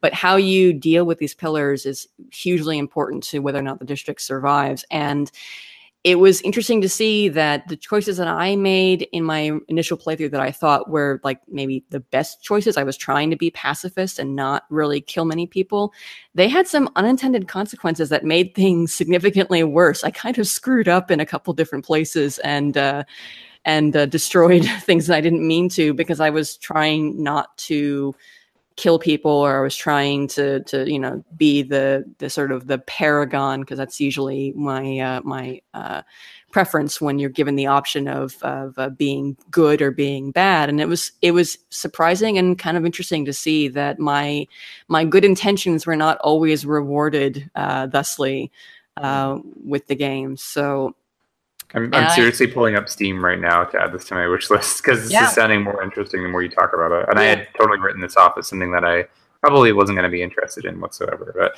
I also did that once upon a time with Mass Effect, and I fell in love with that. So maybe this makes me sound like a sociopath, but the intriguing part of that gameplay loop to me is doing good things for citizens, improving the health of a district, getting everyone up to as healthy as possible, and then like choosing which ones I'm going to eat based on how much experience they'll give me. It's like I'm fattening them up to eat them, like I'm the witch in Hansel and Gretel or something. Yeah. Wow. I mean, that's kind of, if you want to do that, if you want to feed on citizens, you are incentivized to learn everything you can about them and keep them healthy. Yeah. And then once you've like done their side quest and you have no more use for them, then you can eat on them. And then it's like, welcome all this sweet experience. Now, I will say that the experience that you get, it's purely used to make you better in combat. There are no skills that are social based. You do have a technique called mesmerize that you can use. That's what you use basically to hypnotize people and draw them away to a secluded area so you can feed on them. But that is leveled up purely through story progression. So all of the things that you spend experience on are things that either improve your health or your stamina or the amount of blood that you can draw from enemies, and then your skills that you can use in combat or to stealth. There's a few stealth options, which I didn't really focus on that very much because it was easier just to go attack enemies. And eventually I was kind of, overpowered because I did all the side quests that I could do. So that is something to consider, is if you don't necessarily want to become a super duper combat powerhouse, you don't have to feel like you have to feed on people, because all it does is it makes you more powerful in combat. I'm intrigued by feasibly do a level 1 run or something. You can. I don't know if you stay level 1 though, because you do get experience from completing quests, and you do get experience when you learn things about people. So if you just didn't talk to anyone and went through the main story, you would be very low leveled. And I didn't actually try that. I've seen some discussion about whether or not the game has level scaling though. So it may be that the game will adjust to you if you try to do that. I think what I meant was like if you could go through it without feeding. But I mean, why would you? You're a vampire. But, yeah, you can. Yeah. You can. You can totally go through it without feeding on a single citizen, or even some of the story characters that you encounter. You could do a completely bloodless run, and that will affect. It doesn't affect the ending at large, but it affects parts of the endings and things like that. Kind of a different outcome for the character and one of the main secondary characters, depending on whether you choose to be a bloodthirsty monster or to just not feed on anyone. It sounds so cool. Yeah. So, and I guess the other things to talk about are the fact, it's a AA game. It's not the prettiest game that you're going to see. I think character models and animations are kind of bad, and amusingly bad in some cases. They're not the most horrible thing, but it's not a looker in terms of characters. The atmosphere of the world is really good, though. Being a vampire, you can only go out at night, so you only see London at nighttime, but it's dark and oppressive, and it rains a lot, so there's lots of, sort of grim, kind of grimy kind of feel to it. So it definitely creates that atmosphere of you are a creature of the night stalking the streets of this town, this city during one of its most trying times. So there's that. And I think it's a good example of how art design and atmosphere can be more important than pure graphics, because even though the character models aren't the prettiest you'll see, I still really kind of enjoyed running around the city and dealing with various different ghouls. The other thing, of course, is combat. So combat, it's kind of, I said in my review that it's not Bloodborne and Dark Souls, and it really isn't. It's kind of a light version in that you have basic melee and ranged attacks, and you have your vampiric skills that you can use to attack enemies, and you have to be aware of where people are, and you do kind of learn their tells for when they're going to attack, and you have to dodge and be fast on your feet. It's kind of like Dark Souls, Bloodborne in that respect, but it's clunky.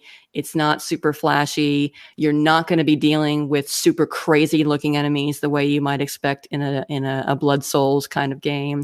You have various different vampiric enemies, and you have vampire hunters and some bosses that are kind of cool looking, and that's kind of it. So it's not, it's clunky, and there's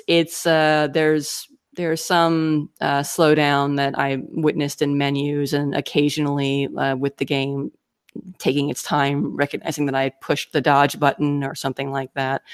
So it's not a super smooth experience, but it's serviceable for what it's meant to be. And the focus, I think, is much more on the role-playing aspect of how you want to play Jonathan Reed and talking to characters, the citizens, and learning things about them, and how you deal with the main characters of the game. And I think, for what it's worth, that stuff is really strong, even if the combat isn't the smoothest thing that you've ever played. Yeah, and does it have, because you mentioned growing stronger via experience points whenever you fed on people. So does it basically, like, do you have stats that improve, or is it just like you unlock new, stronger attacks? So it's a bit of both. You have stats in the sense that you can increase like your health pool and your stamina pool and the amount of blood that you can, you have a blood menu that's, you use blood basically to power your vampiric skills. So you have to regain blood either from enemies or by using items to give yourself a boost. So you can increase all of those, and in that sense, you have stats, and you do have HP. You'll when you look at yourself in the menu, you'll see you have numbers for HP and whatnot, and enemies will give you HP bars too that you can keep track of as you deplete them. But you also do use your experience just to power up your skills and have them do more damage, or have them give them secondary effects. Most of your skills have at least 2 different paths that you can take them down that will kind of change how they behave. For example, your main health regeneration move, which you do have that, uses blood to give you some health back. You can either have it give you a nice big chunk of health immediately, and the trade-off is that you don't get to regenerate as much from using that skill, or you can flip it and you can get more of a regeneration effect from it over time and not so much health given to you immediately.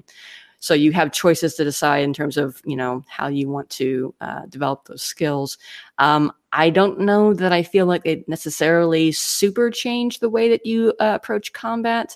It's more of a question of what skills do you choose to bring with you. You can only have 4 equipped at a time, along with 1 of 3 different ultimate attacks. So you can have different builds in terms of, do I want to use the invisible skill that turns me invisible and lets me sneak past enemies as long as I have stamina, or do I want to really focus on heavy melee and blood skills that let me just completely wreck enemies? So it's kind of a mix. I mean, in terms of like, is it purely stat based, or is it all about your skills and whatnot? Okay, that's a good answer. I just couldn't really tell if this was going to be more like a just a pure action RPG. I'm thinking along the lines of, I don't know why this comes to mind, but like say Mega Man X4 or something, when you're playing as Zero, right? And like every boss that you beat gives you either kind of like a new button to push, or a new like, oh, now I can do an uppercut and I couldn't do an uppercut before. So it just wasn't clear to me if Vampire was like, I'm stronger, so now I can unlock the thing that lets me press X to fly. Otherwise I couldn't. Like, you know what I mean? Like, I don't know. Not necessarily. You don't really get new skills based on like bosses that you beat or story progression. Some you can't upgrade things beyond the level that you're at, okay. But you pretty much have access once you leave the tutorial phase where it's getting you used to how combat and how the experience usage works. You basically have access to whatever you want that's within your level. Cool. I cannot believe you brought up Mega Man X4, Derek, because I bought that. I bought that on the PSN's store like 48 hours ago. Really? I don't know. It's on my mind, I guess. Mega Man's like always on my mind, though. So. Oh, I feel you. Yeah. Well, cool. Vampire sounds a lot more engaging and intriguing than I expected it to. Certainly. So that's 2 for 2 today, Caitlin, on games that I may end up checking out that I didn't really have much interest in before. So, cool. Do you feel like you've said your piece on it? Like. Yeah, that's. I mean, I could always say more because you know me, I can't shut up. So please, Caitlin, shut me up. Shut up! I'm just kidding. No, I appreciate hearing you talk about this, especially because that's a perspective that I don't have access to, and I haven't played either, and I wasn't going to necessarily. So, thanks for being here to share. I want to circle back around to a couple of Japanese RPGs where we've got like such a full slate today that I don't want to spend, forever talking about each of them, but maybe one that's a little bit more pertinent because the release is upcoming in 2 days as of this recording, is Shining Resonance Refrain. This is the first Shining game to be released in the US in a really long time. I want to say the last one was one of the PS2, Shining EXA or whatever. Or 10 years is sticking, yeah. Okay, yeah. So it's been a hot second since we got a Shining game. And Shining has definitely undergone a transformation. It's gone from the tactical grid-based RPG that I fell in love with Shining Force on the Sega Genesis, and I'm pretty sure those were my first tactical RPGs ever. Same here. Yeah, I wouldn't be surprised if they were the first for a lot of people because it was pretty fresh at the time. Unless you were like PC gaming, it was probably and I wasn't at that age. Yeah, nor was I. So Shining has turned from that tactical RPG series into like they've gotten more action based, and like I've noticed a trend of them kind of being like harem games. I don't know. Yeah. Based on the character art and how they present the casts, I think that's fair. Yeah. I don't know. They seem kind of maybe they've been more action oriented, but this most recent one especially feels like Alana described it, I believe, as like a budget Tales or Tales Light. I'd agree. Right? That's how I feel very much within. Yeah. So I've played. You're playing the full version, Alana, or? I have the full PS4 version. Yeah. Okay. And we should mention Shining Resonance Refrain is a PS4, Switch, PC remake of a PS3 game from several years ago.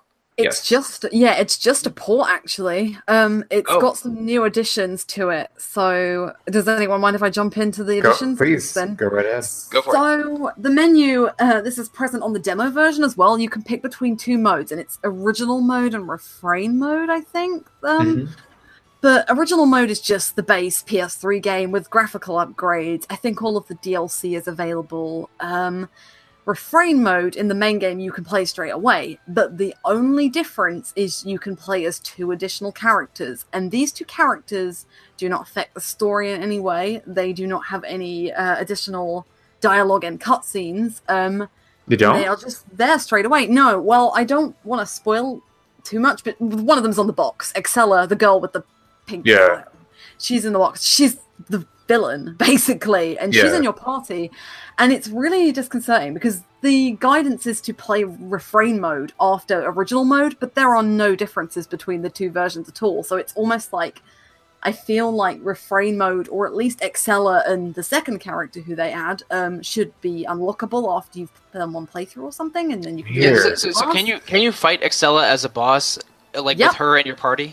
Yeah, you can fight Excella as a boss with Excella in your party. Yep. What? Children. Yep.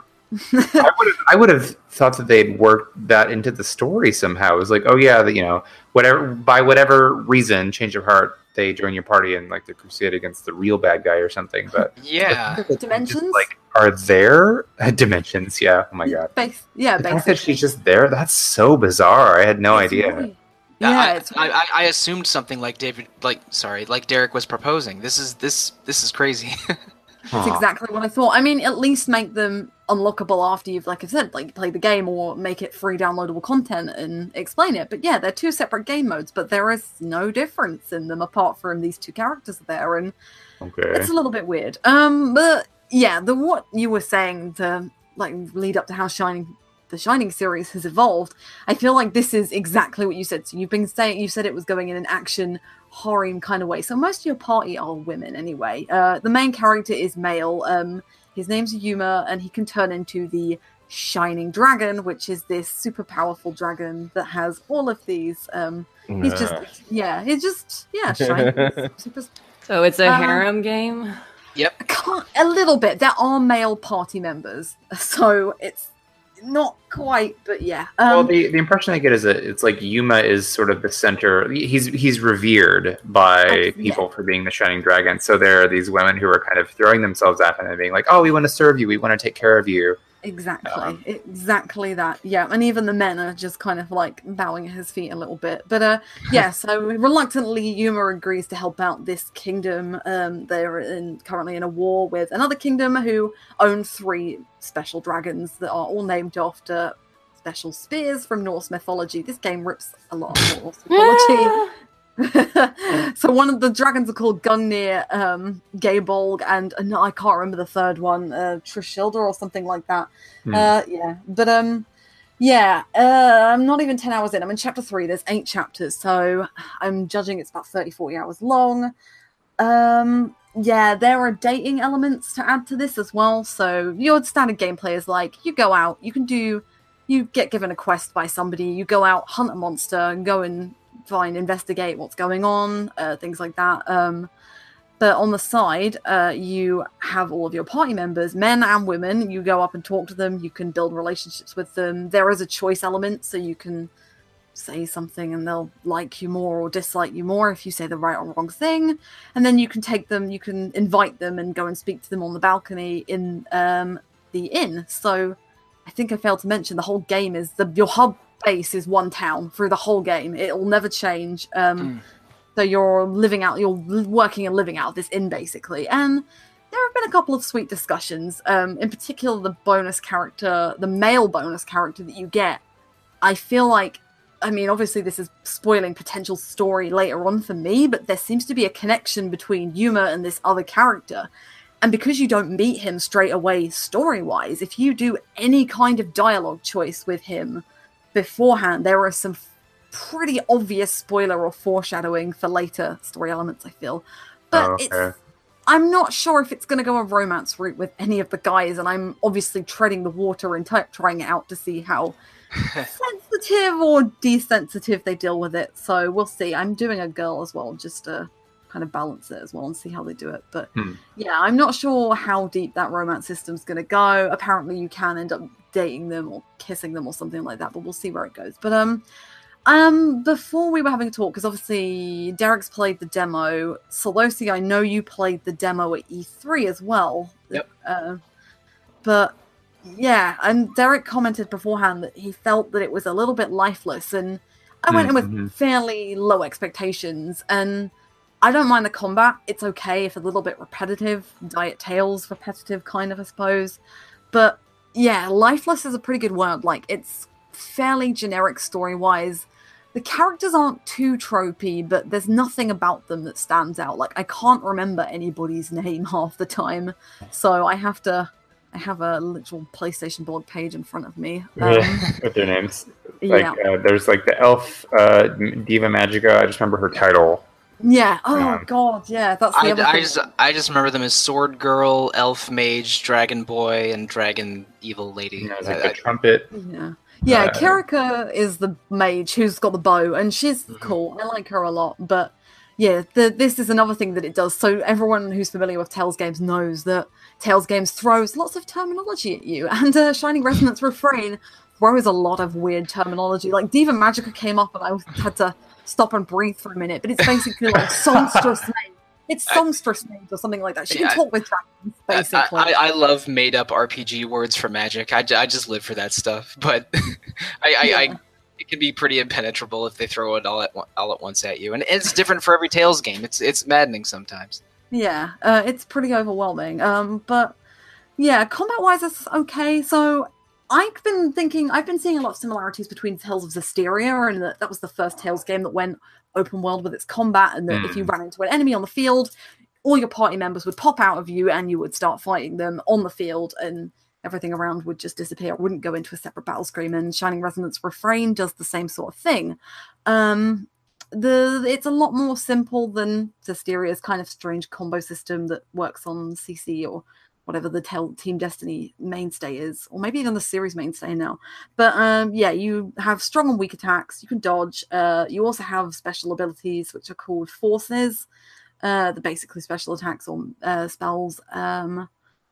It's pretty basic. Like, I'm not going to lie, I've gotten through most fights button mashing so far. So you have a stamina bar, and if you use like too many strong and weak attacks, your stamina bar depletes, but you can then use like an MP attack or a force, and it will recharge as you're doing that. So MP attacks don't use stamina, which is useful, but then you're just going on this loop of doing, I'll do a couple of weak attacks, a couple of strong attacks with everything, apart from bosses. And I think skills were on your face buttons and R1, and your magic skills were on L1 and the left side of the controller. So when I in the demo when I was doing the last boss section, it felt like I was just switching which controller side I was playing with. It's very weird. It was like a weird pendulum battle system. Yeah, I don't like that placement at all, especially because it brings up a separate menu, and then you have to press triangle or something to activate anything. But yeah, it should be on R1, basically. But there's many different layers to customization and things like that, which I was quite impressed with, but it's almost a bit overwhelming. So one thing that sticks out to me as a kind of positive and a negative is that characters do have slightly different styles, or you can gear them to do slightly different things. So Yuma he uses a two-handed sword, so he's obviously a little bit slower than everything else, but you can equip something that's called a tuning, which is basically a weapon skill to change the way he fights. And so I bought early on something to help him, like, speed him up, basically, because he's a bit useless slow, and I don't really like playing as slower characters. You have to pay for this, but you don't keep it. So every time you want to swap between a tuning, you have to go back to this one person in town and re-buy the same tuning. You level these up with experience, and they keep their experience, but you can't level up more than one at the same time. So you have to go back, spend 200 gold on this tuning, and then, I want to change back to another one. A new one's unlocked. But you have to go and buy it again, and you can't keep all of them. You have to keep going back to re-buy them, which I like being able to tell somebody to focus on healing more. But why is that not a default? Like, why can't I keep it and change on the fly? That's bizarre. It's it's like having to go to a town and re-buy any weapon that you unequip. Yeah, basically. You also don't buy weapons. Oh, sorry. Yeah. It's really strange.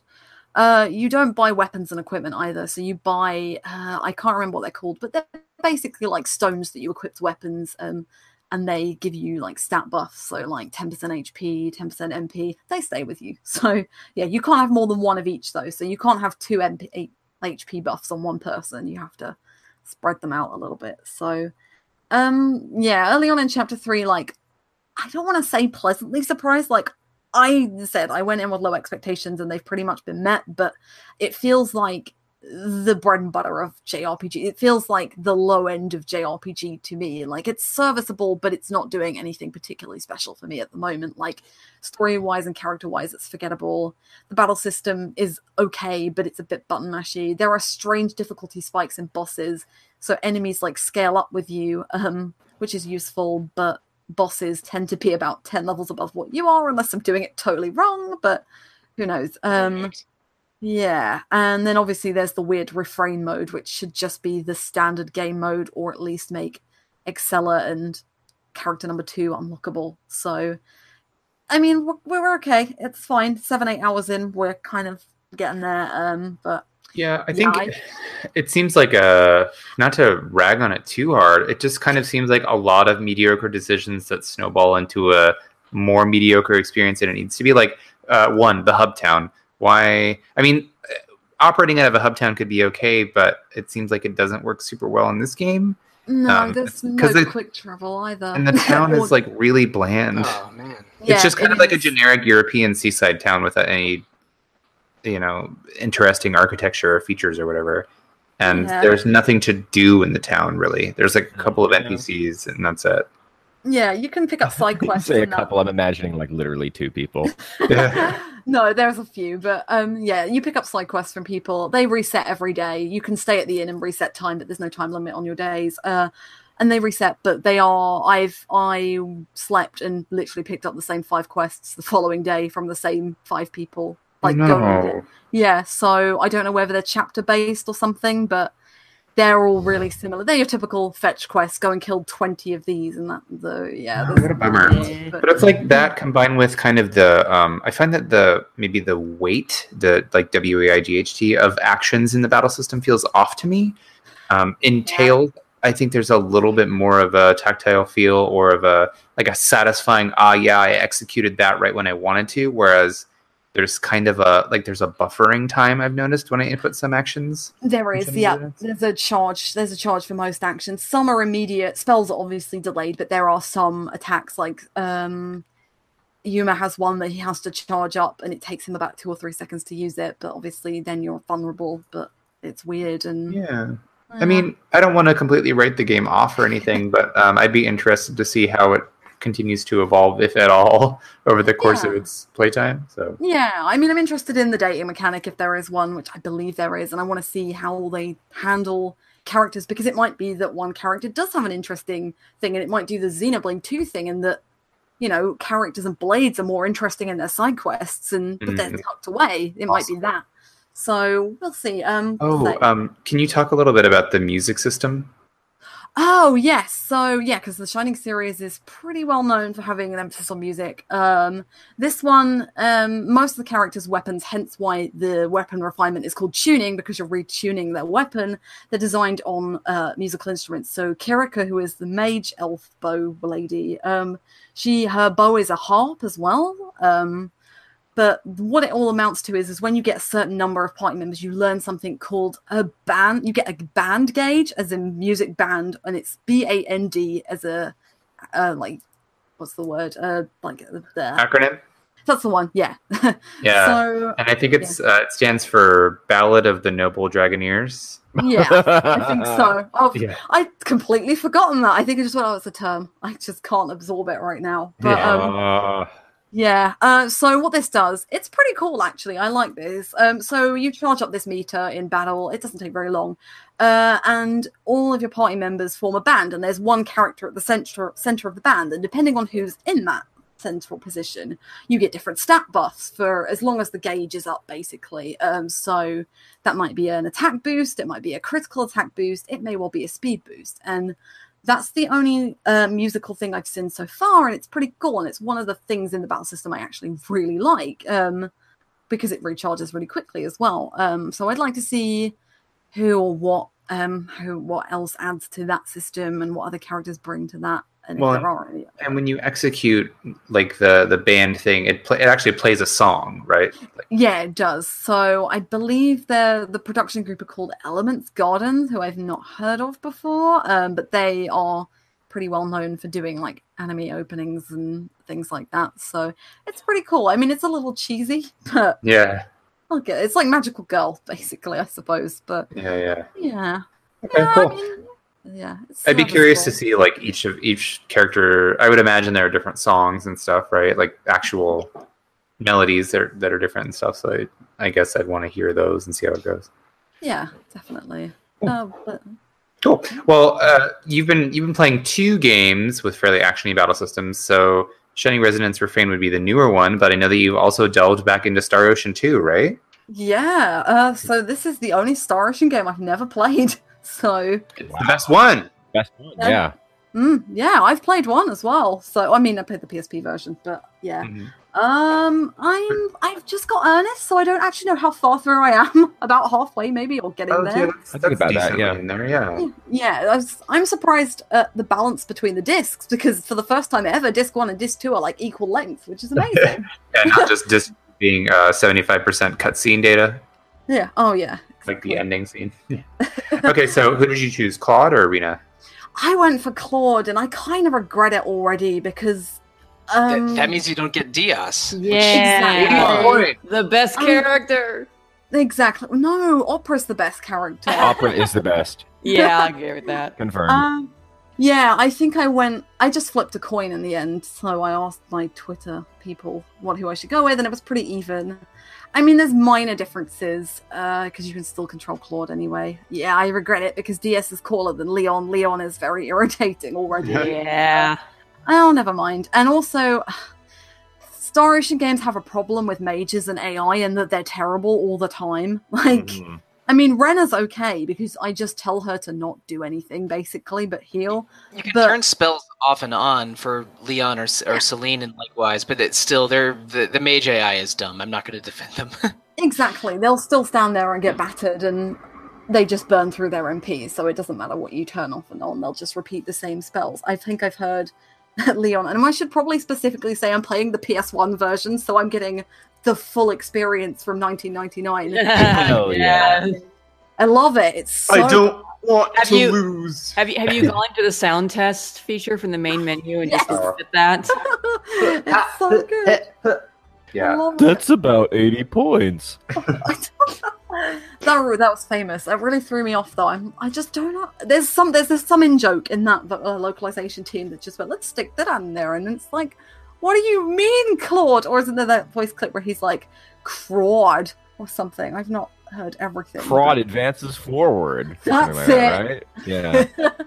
Yeah. Yeah, it's because in cool. I think like some of the early promotional materials or whatever for the game had his Japanese like the transliteration of his name as Crawd, CRAWD, Yeah. instead of Claude. So maybe they were like, "Oh well, how funny."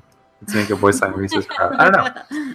Oh, Gotta man. say, I think the character art in that PS1 version is way more charming than the more anime style that they made in Second Departure. Yeah, they smoothed out the lines too much. It's not. I basically agree.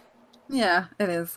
So it's been an interesting experience because having played 1, 3, 4, and 5, playing 2, which everyone regards as the best, I'm enjoying it, but like I think I'm missing the magic probably because I didn't play it before maybe the rest of them.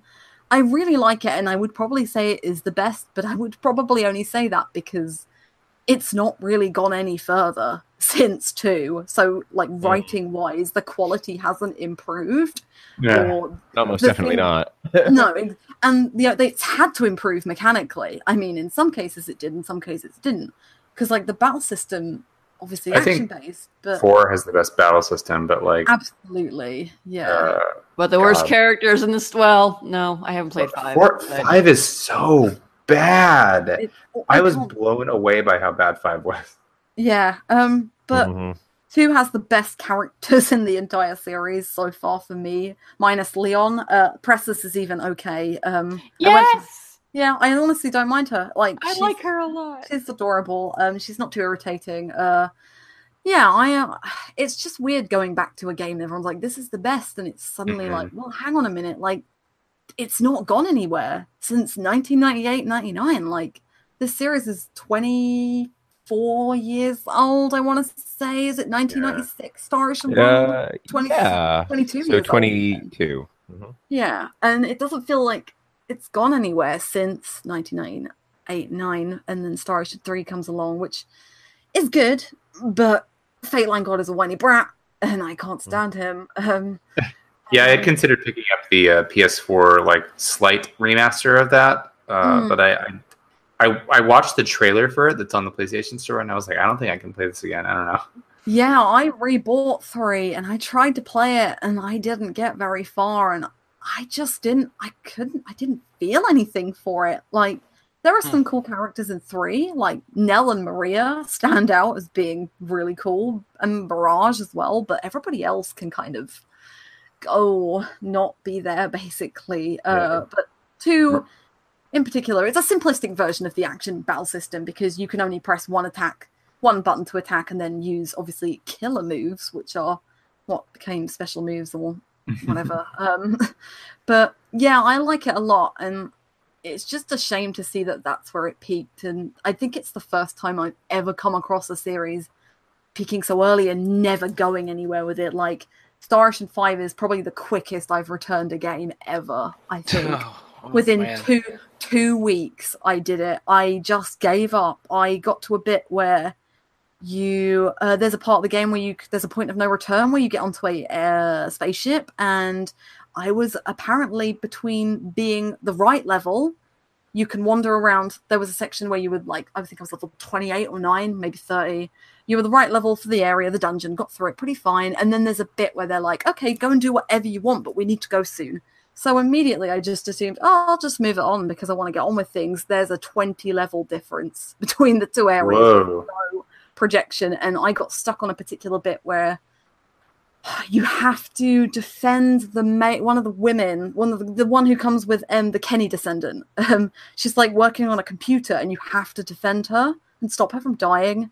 And I just went, no thanks, and took it out and sold it. So yeah. Lucky you. Some of us were playing for review. I'm not accountable for that at all. Not at that point. But yeah, I'd like to add some more thoughts on Star Ocean 2. I think me and Fenna would like to do a series retrospective at some point, which would be pretty cool. So, yeah, that would be really fun. I'd be really up for that. Yeah. We've never had a Star Ocean game on Retro Encounter. Interesting. I mean, Star Ocean 3 is about 50 hours, so if you can bear with it. And Star Ocean 2 is probably 35 max, I would say, going by 15 There's hours. so much weird stuff to do in that game, though. I mean, the reason why I like that game so much is it's jam-packed with all this bizarre hidden content. Like, I'm sure you probably have heard about, like, you know, the big to do to get thief gloves and then level up the thief skill and then like steal one item from a random little girl in a town, and you only have one chance to do that, and then that unlocks like a secret super final boss, and it's like, what is going on in this world? Oh, does it unlock one of the Valkyrie profile bosses? Oh, well, there's her, but then like I think it changes the final boss into something like bigger and badder. Oh, I have heard that. Yeah, I missed the gloves. I've got them now, but I think I've got them too late, and I think I know the girl you mean because I think you talked to her, and she's like, "Oh, don't come near me," and she walks off, and I was like, "That seems strange." Wild. Yeah. Yeah, like the item creation system, I had to literally dig through all the menus to find. So there's no Welch and there's no like synthesis shop. You have to do it through the menu. So you have to making all these flaccid salads.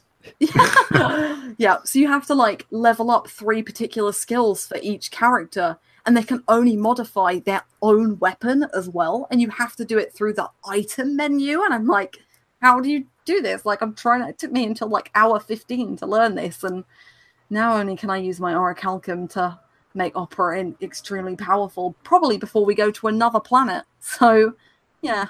Yeah, not to mention, I was just thinking there's all those other weird skills. Like, can't you teach your characters geography or math or maths? Yeah.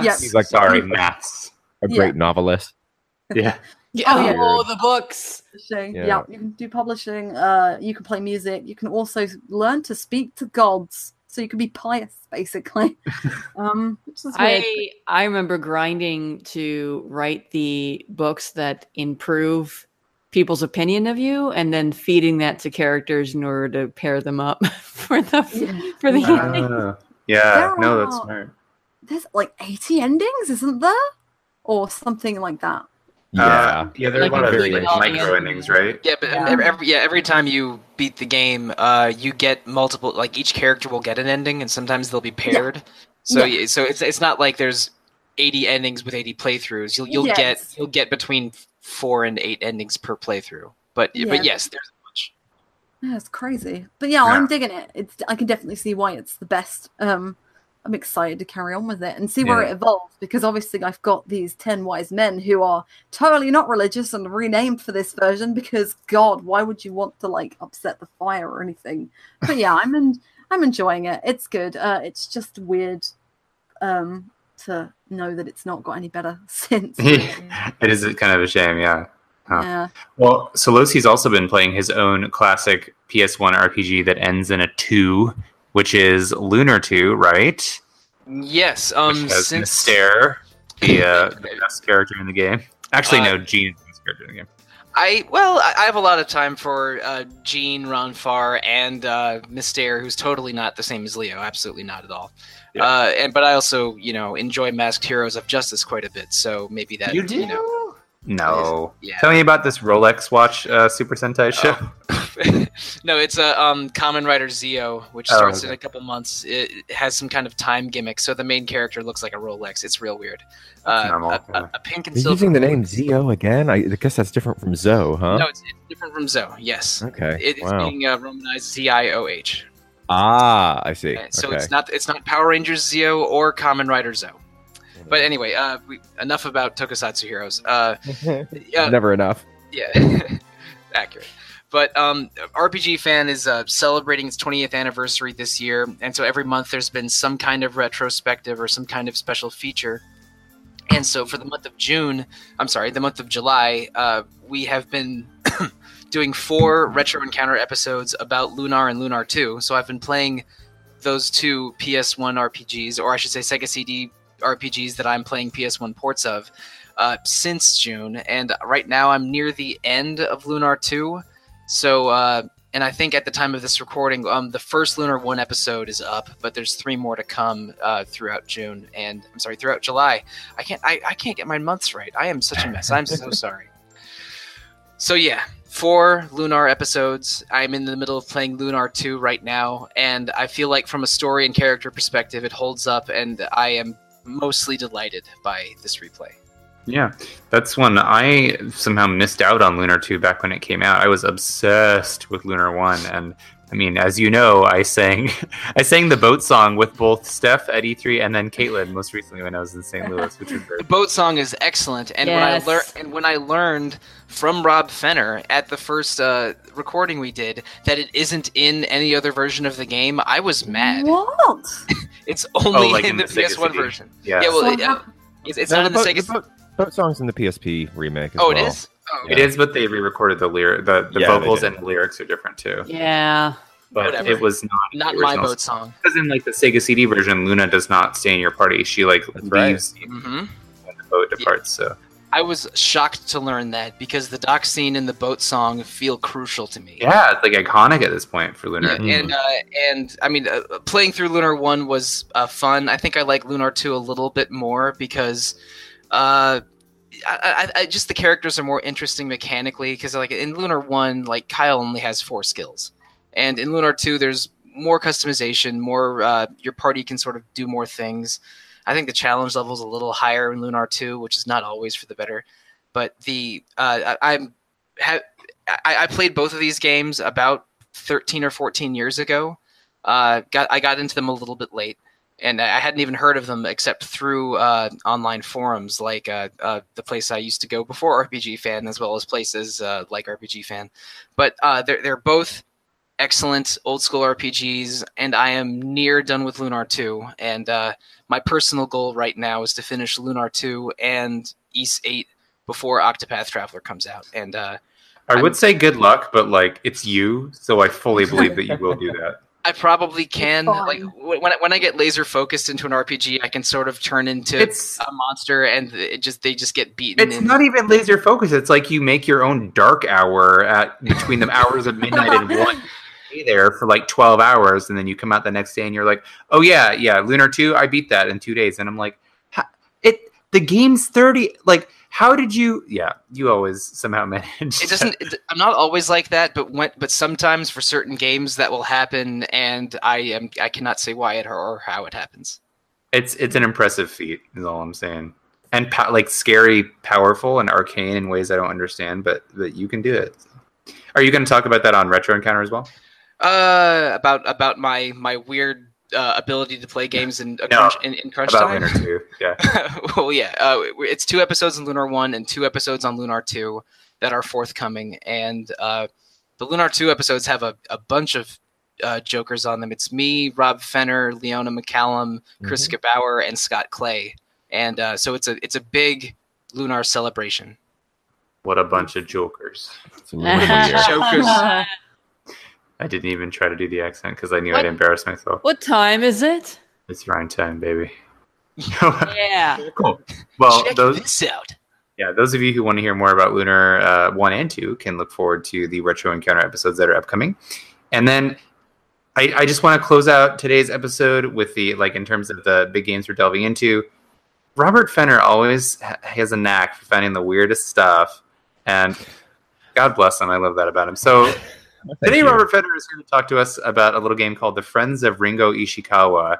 It is on Steam. Apparently, it just released within the last month or two, and it involves bonchos, squatting, and generally causing a ruckus. So tell me more about this game.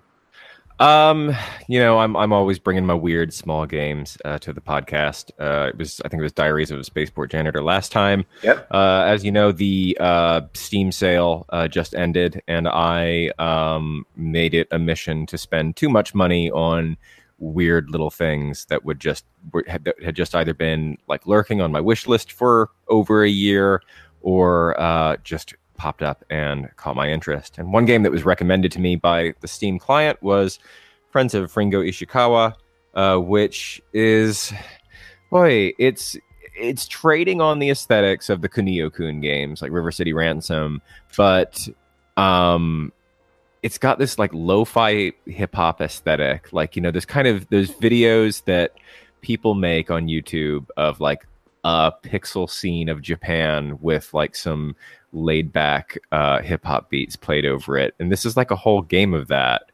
It's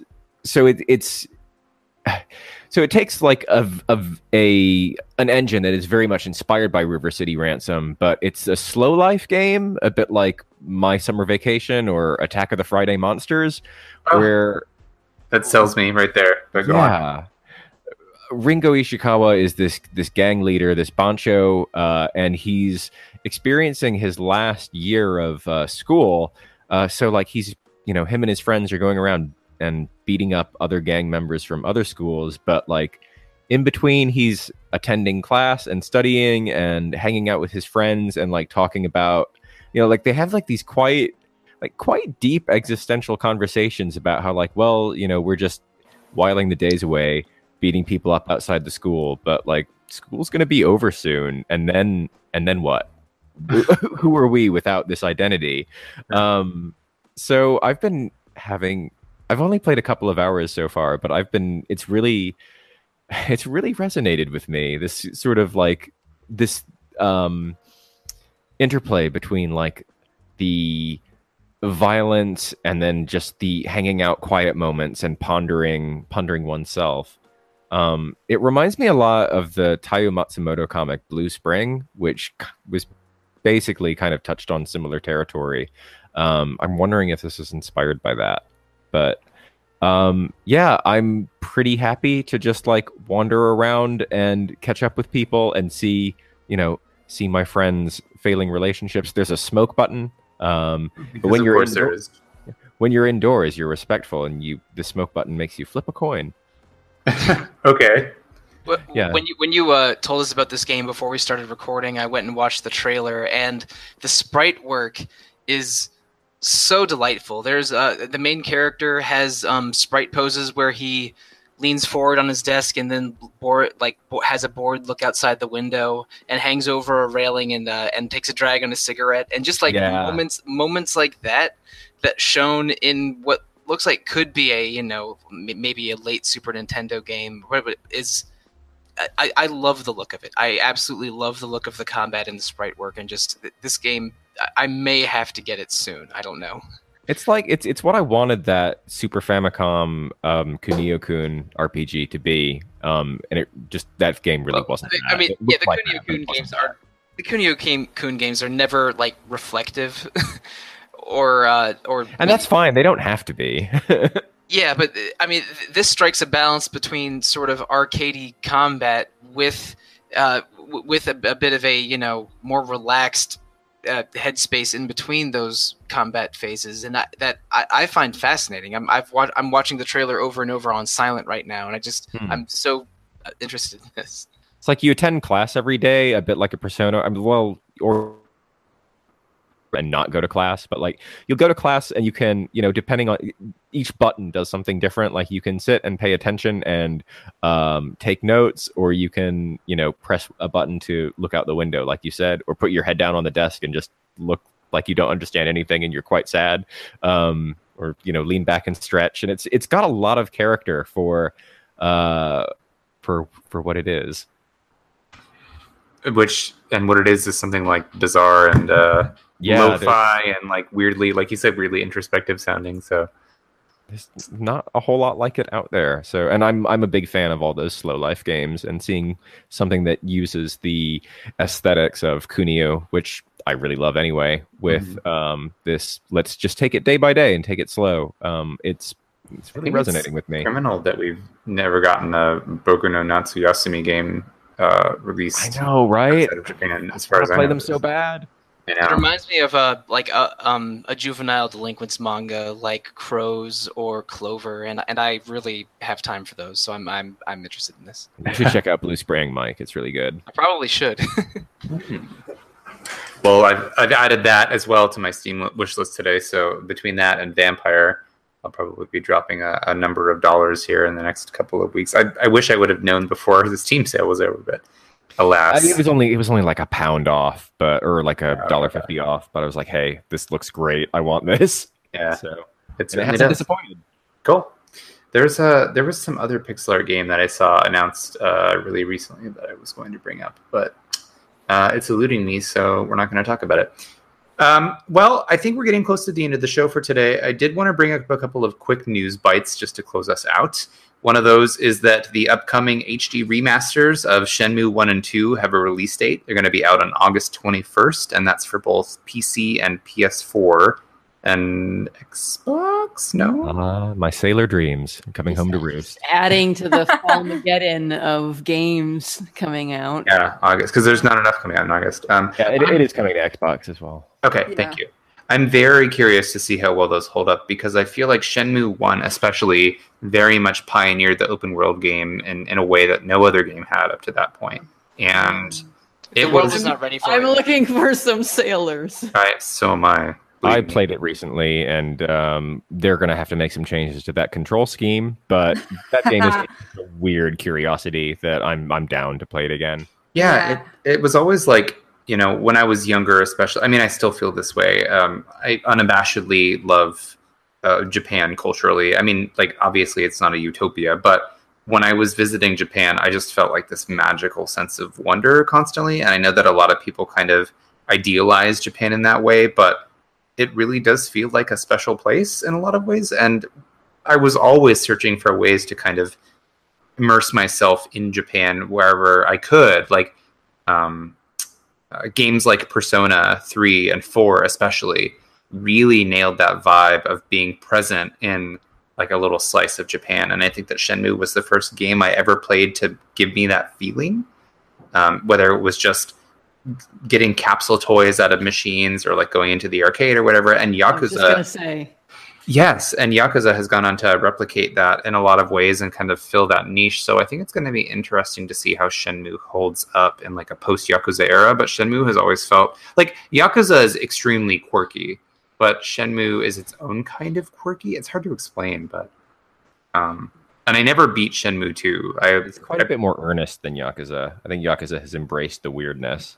Yeah. Whereas Yu Suzuki's weirdness is just on display, but he really means it. Yeah.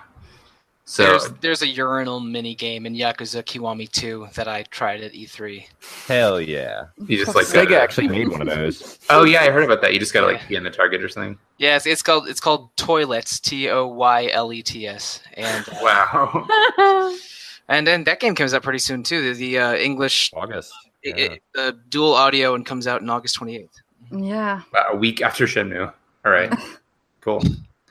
Well, that's upcoming. And then I wanted to draw attention to a fun little article that ran on the site about a week ago. We had some write-ups of every RPG-related character coming to Super Smash Bros. Ultimate when that releases later this year. And I thought that was a really fun look at like each person and not just where they came from, but why they're interesting or funny additions to the Smash Bros. Roster. Like, if anything, I think it kind of stood as an excuse for us to gush about Smash Bros. Ultimate because it's not something that's within our coverage normally.